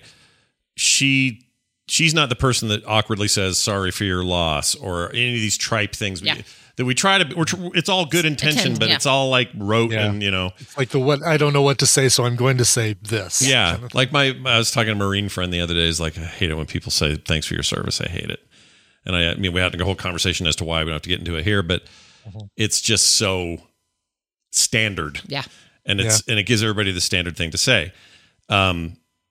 What was my point? My point Kim was, gives food. Kim will do the opposite. She'll go, and I'm not just trying to pump. She hates when I do this, but she'll go, someone died, and it's rubber to the road. It's like I'm taking food. I'm calling them. These flowers are on their way. Like there's no like. She does not feel comfortable just saying words. Her thing's all action. Yeah, and I admire that, but I also think.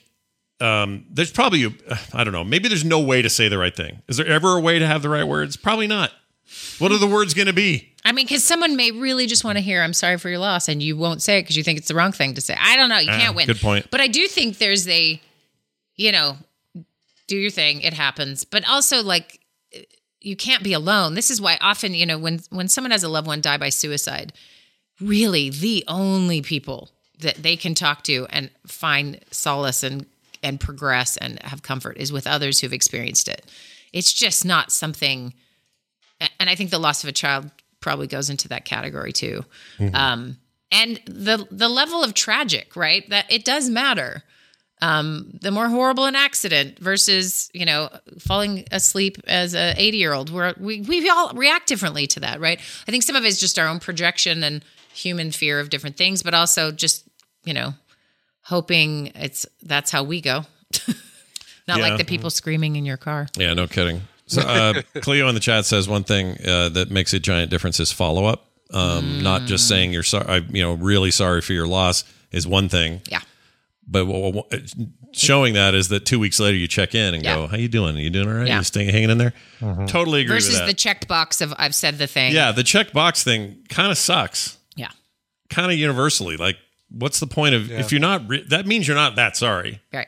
It means you're just sort of it means you're okay, so I should not be defending the bad grievers, but or the people trying to support is that checkbox. What does that feel like for the person? Yeah, it's like I gotta say something, I gotta do something, I do the thing, and they probably need to be left alone. You rationalize your choices as the right thing to do, usually, right? But when you've been through something, the follow-up matters.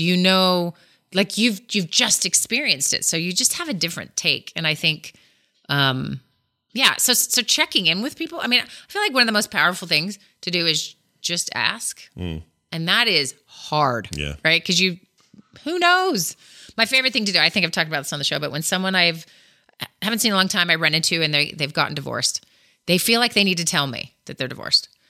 And so then I have my patent answer, which is condolences or congratulations. And then they'll tell me and they'll say congratulations. And then I cheer and we're like, yay. Oh, I'm so glad you're free. Or they'll say condolences. And then I know. And it's amazing how relieved they are. They are relieved, right? Now, obviously nothing is the pat answer you can do forever. Like there's no formula for everything. But part of that is just like, meeting someone where they're actually at. Mm-hmm. And genuinely caring really go a long way. But if you're in any of these categories of losing someone suddenly, losing someone by a difficult traumatic means, or a child, or, anyone you're really close to, I think it takes people a long time to realize they probably need some help with it. That they don't have to do it alone. They are not alone. I mean, I remember when Dad died, just like watching people around me going, how are you just moving on? Yeah. You're just driving around like nothing happened. And I can only assume people who have lost their loved ones to COVID are just on fire, furious about. Yeah. Do you think like a decade, 2 decades from now, we're looking at like some of the worst mental health need? Everyone should get therapy. What are we doing? Kind of problems. Yeah, we don't have enough therapists. It's not going to go. That's how well. it feels. It does. It does, because some of it, it's current stuntedness, or it's, in embryo for a lot of these kids. Yeah. Yeah. No, I think it's not great. And I do think, those who are actively grieving the loss of loved ones. I mean, I forgot the statistic in the United States alone. It's something like 120,000 kids have been orphaned. And orphaned for realsies, not a 70-year-old losing their 90-year-old mom. Yeah, it's not the same. And it's, so that sort of collective grief, we've never been great at. We're really great at collective. We're the winner. If anyone sends me one of these toughen up buttercup emails, I'm going to freaking... Oh, God. I get these sometimes. You do? Oh, yeah. Just make your seriously? kids... Just raise resilient kids. They'll be fine. Hello? Well, how do you do that? I don't know. Why do so many adults need therapy now? How resilient is it?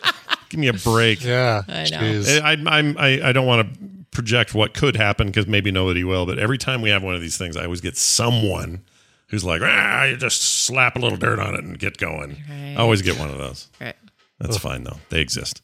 Good for you. I'm glad it works. I mean, just a little dirt. That's amazing. Little dirt. Who knew that a little dirt would go so far as to solve all of your mental issues? Yeah, it's great. Well, all right. This has been fascinating, as always. I hope this helps a lot of people. I noticed a bunch of people in the chat are either dealing with some of this in their own lives or adjacent to them, and made a lot of people think. And that's what we're looking for. Or they just want to be prepared, yeah. Yeah. So I hope that helps.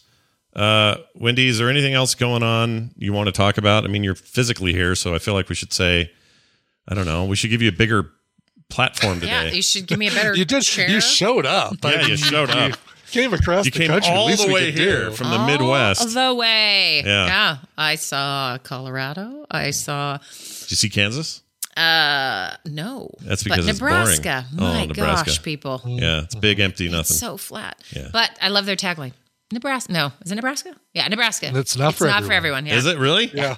That's really their tagline? Yeah, and it's That's really accurate. their tagline. That's amazing. It's pretty great. Hold on, what's They have Minnesota's? great commercials that go along with that. Are there? I'd love to know. I will pimp something that is so unrelated to me or anyone I know. All right. It's just a thing I saw. Okay, so we stopped in Capitol Reef. Oh, yeah. And Capitol Reef, for those who've never been to Utah, is a perfect example of if this were anywhere else in the world, it would be the highlight of that place because it is so beautiful. It's another planet. But It's crazy. here, Yeah. where you have all the things, all the natural beauty, people are like, yeah, I've never been there. Yeah. Have you been there, Scott? I've been there, but it was forever ago. And you don't remember. I don't. I wish I did. I mix it all in. I got Moab, Goblin Valley, all that stuff fits in the same space. Totally. Well, Goblin Valley's on its way. So we stopped in Goblin Valley. We'd been there. We were there, 12 years ago. So we did some before and after pictures. So we have like Abe standing on one of the goblins with his little Cars hat, little kid, and then we had him recreate it, and he's 6'3" now. He's doing the same face. It's pretty funny. That's pretty great. So we had a good time. Anyway, so we were in Capitol Reef having a great time, and we stayed at this cute little house, and there was a book on the shelf, and it's called Subpar Parks by Amber Scher, and it's America's most extraordinary national parks and their least impressive visitors. And so she took 1-star reviews. Yeah. And can the camera see this if I flip it? Oh, yeah. Hold on. Let me turn to you. Okay, go ahead. And here's the one for Capitol Reef. If you can see that. Oh, yeah. There you go. Somewhat bland. Wow. So what she did was she does that beautiful art that you're kind of used to seeing the national parks in, Yeah.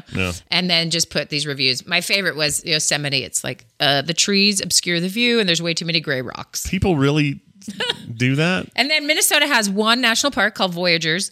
And this is my... what's wrong with folks? Anyway, the review said, there was nobody here. Like, isn't that the dream? That's the idea. Oh my gosh. This is why you go. It's very funny. Anyway, so it's great art with hilarious taglines from the least impressed visitors. And then she goes through and talks about how actually amazing these things are. Yeah. Well, it's really, that place is beautiful. You're making me want to go. Now you need to look up Fern's Nipple because I think it would be the highlight of your trip. Hold on. Fern's Nipple. Yeah. You barely had the words out and he was already Google. Hiking Fern's Nipple. Capitol Reef road trip. So did you guys do this? Did you hike this? We were across from it and got some pretty great pictures. You know how you can just pinch. Yeah. It's pretty funny. It was beautiful. I wish I had the video to share with you, but it looks like a big nipple. It does, yeah. Okay. I just want to know who Fern is. Yeah. Yeah. Was it a lady? Was somebody's lady friend or? I don't know, but it's pretty funny. Oh my gosh. That looks just like Fern's nipple. I think we just call it that, Bill.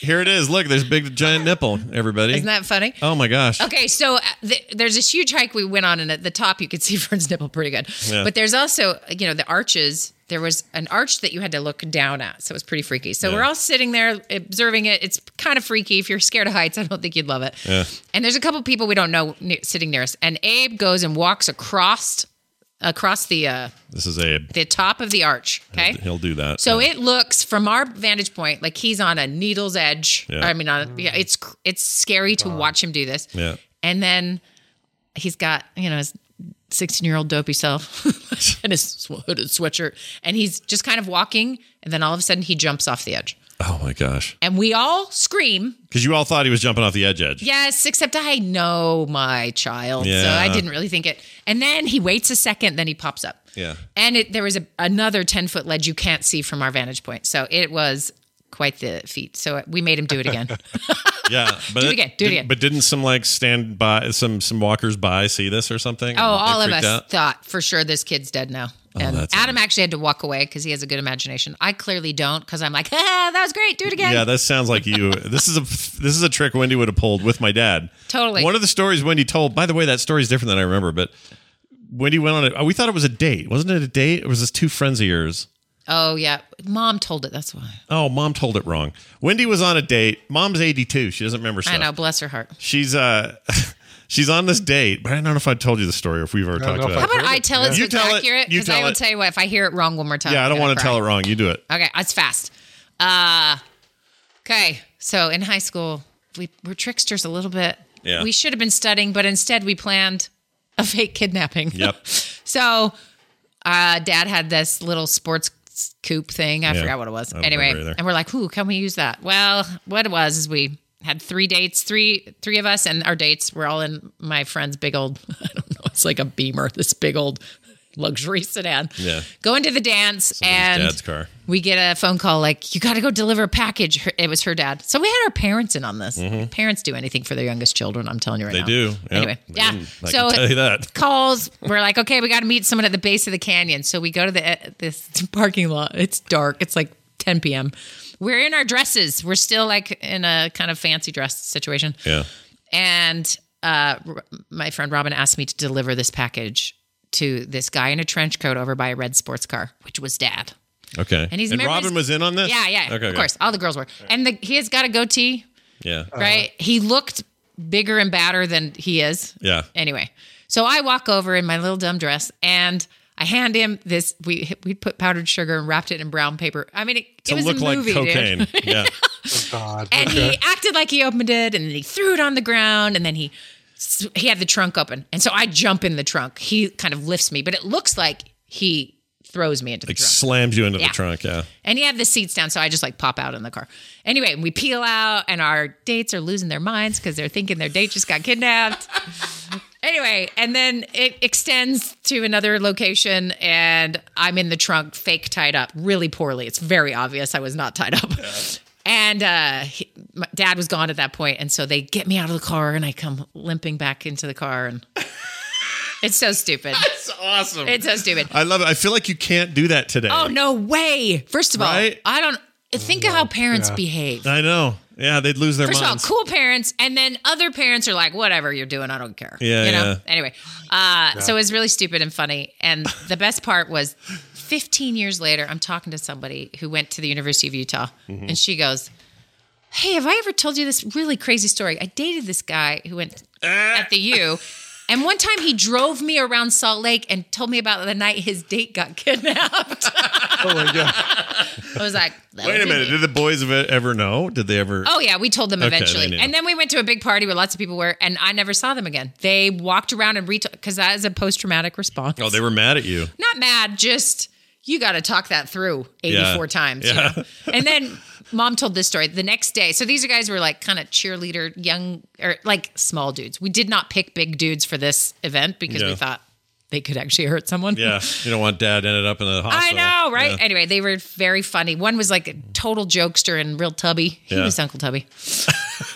Really funny guy. And the other two were a little, like I could beat both of them up. Anyway, they were lovely people and they were a lot of fun. But they came to our house the next day with their friend who was the center on the football team. Oh. Just because they needed to meet Dad. And then they, of course, met Dad and had a great laugh. And it was a lot of fun. Yeah, I love that story. That's the 90s, baby. If you think the 90s was awesome, it was. 90s, 80s, and 90s, things we did things differently, okay? You kids out there, born millennial types. Sorry. It's just Gen X. Sorry that our forefathers, including us, have ruined everything for you. Yeah, we've screwed it up. But you got this. We believe in you, truly. We do. Yeah. Get some therapy. Help us retire. All right. Hey, I guess we're done. Wendy, realsteps.org. People should go there, sign up, check it out, read it, find out all about it. New wave already happening, right? It's happening now. It's happening right now. Okay. So a lot of people already probably been notified if they're in, right? They've been doing it for 3 weeks. They've been doing it for 3 weeks. They are fully aware of what's going on. They are fully aware. These are just for new people to get information, and feel free to ask questions. We'd love you to join us. We'll do another one in the fall. We've really we're sticking to spring and fall and making them longer. So anyway, you got time. It'll be great. You know what I forgot to do while you were here is this. Everyone knows it's Better late than never. Yes. Right? There we go. Can't help people know, this is the Wendy segment. Oh, good. I wondered who this was this whole time. Now, do me a technical favor. When you go upstairs, will you turn that light off on your way out? And then I'll come see you in a minute after we're done. Sounds good. All right. Thanks, Wendy, for being here. It was great having you. Bye, everybody. See you. Bye later. All right. There she goes. There she goes again. That's that song I'm thinking of. She goes again. All right. Let's see what we got left here. Really enjoyed that discussion. That was fun. Yeah, it was great. Where are we now? Oh, I guess we're done. This is it. Okay, tomorrow, Playdate. Playdate at 1 p.m. Mountain Time, not the normal 2 o'clock, okay? Because Brian's going to go early, so he's got lots of room for his other show. It's all going to be great, okay? I still don't know what we're playing. Should we just decide now? What do you want to do? Let's say Among Us. Because Okay. we did Jackbox and What the Dub last time. Let's just say, Claire, get off our backs. We'll play Among Us. Yeah, put your caps key away. Let's pretend it's a St. Patrick's Day present for you. That's right. I know Talia be happy. There's a lot of people who love Talia, yeah. Yeah. It'll be great, okay? So we're all going to get together tomorrow, 1 p.m., play a little bit, have some fun, hang out with each other.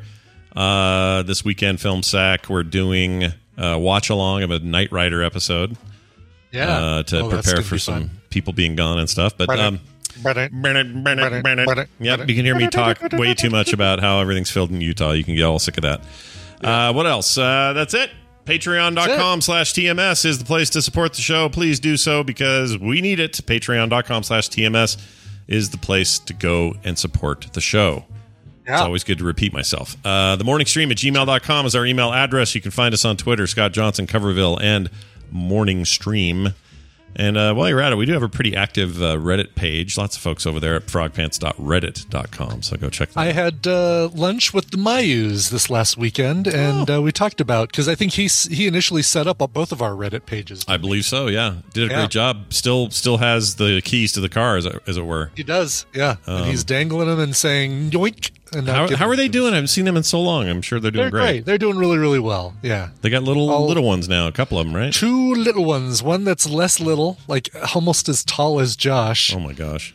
I know. And that's Gabe. And then a much younger one. But they're just the cutest kids. They didn't bring them to lunch, but we got to see photos and hear all about them. Oh, of course. We wiped out a boat full of sushi together. Good. That is the job of sushi lovers everywhere. Wipe out that boat.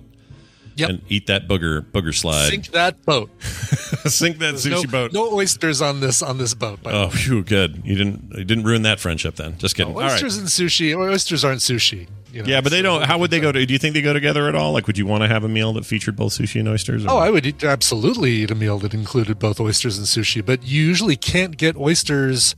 Well, can you? I don't know. Can you get oysters at a sushi restaurant? I don't know if you can. I've never tried because I always think of them as like, nope. You go to a raw bar for oysters, clams, mussels, crab, that sort of thing, and then you go to a sushi bar for sushi, and the two just. For whatever reason, I separate. I think you're right. I think there are places that try to do everything for everyone, but you don't want those oysters. You probably don't want those oysters. Yeah, don't eat those oysters. But do listen to the song Brian's about to play because it's going to be great, and we're all going to dance and smile and love each other. It is going to be great. Oh, this is we haven't played Pomplamoose on this show in a long time. Birch, a.k.a. the Lost Phantom, when he's here in chat, says, "Hey, Scott and Brian, today is my 22nd birthday, and I thought it was finally time to get a song request in. I've been an avid listener to pretty much all of the Frog Pants shows since back when I was still in high school in 2015, and this is the first time I've ever written into any of them. I appreciate all you guys do, especially with the consistency of TMS. They make the bad days less bad and the good days even better.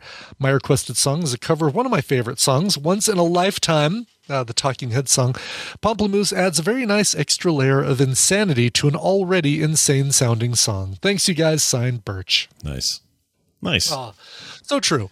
And cool name, by the way. Birch is a cool name. Totally. Hey, Birch, how you doing, man? Yeah, totally. Yo, Birch. Oh, that's cool. Birch. Yeah.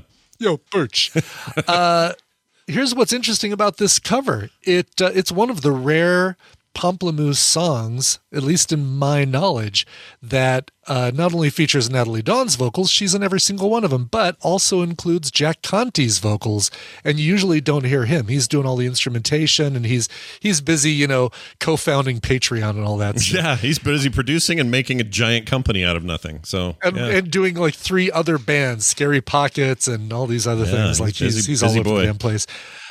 Here are Pomplamoose and their cover of the Talking Heads, Once in a Lifetime. Sounds good. We'll be back, like we said, for the Playdate this weekend. Back Monday with regular shows and lots of other stuff. So check the calendar. It's all good. And we'll see you then.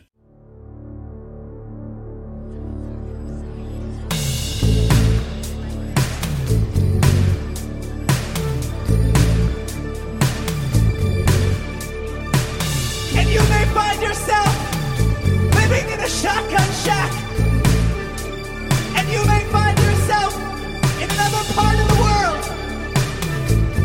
and you may find yourself behind the wheel of a large automobile, and you may find yourself in a beautiful house with a beautiful wife, and you may ask yourself,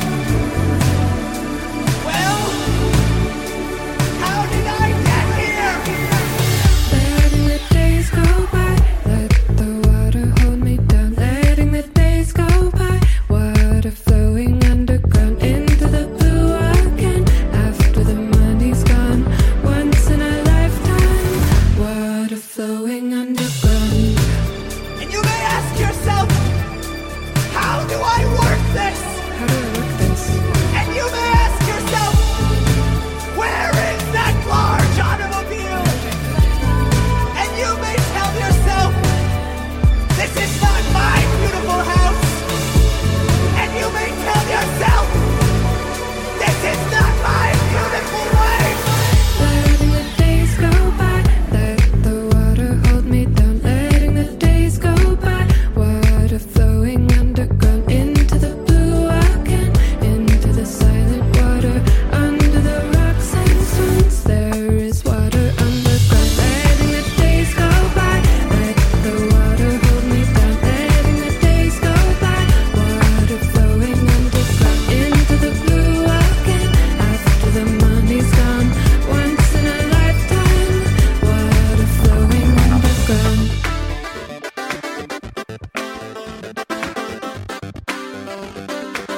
Water flowing underground.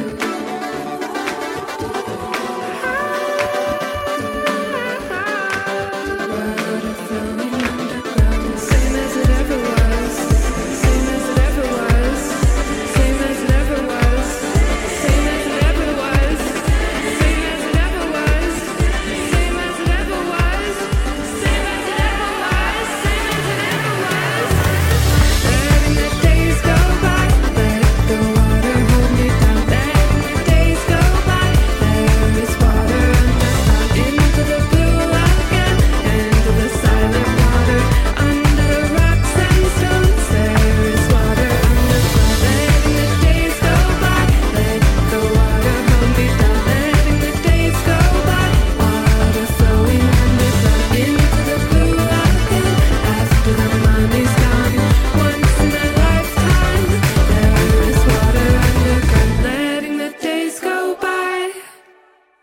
This show is part of the Frog Pants Network. Frog Pants Network. Get more shows like this at frogpants.com. Hold your water, Augie.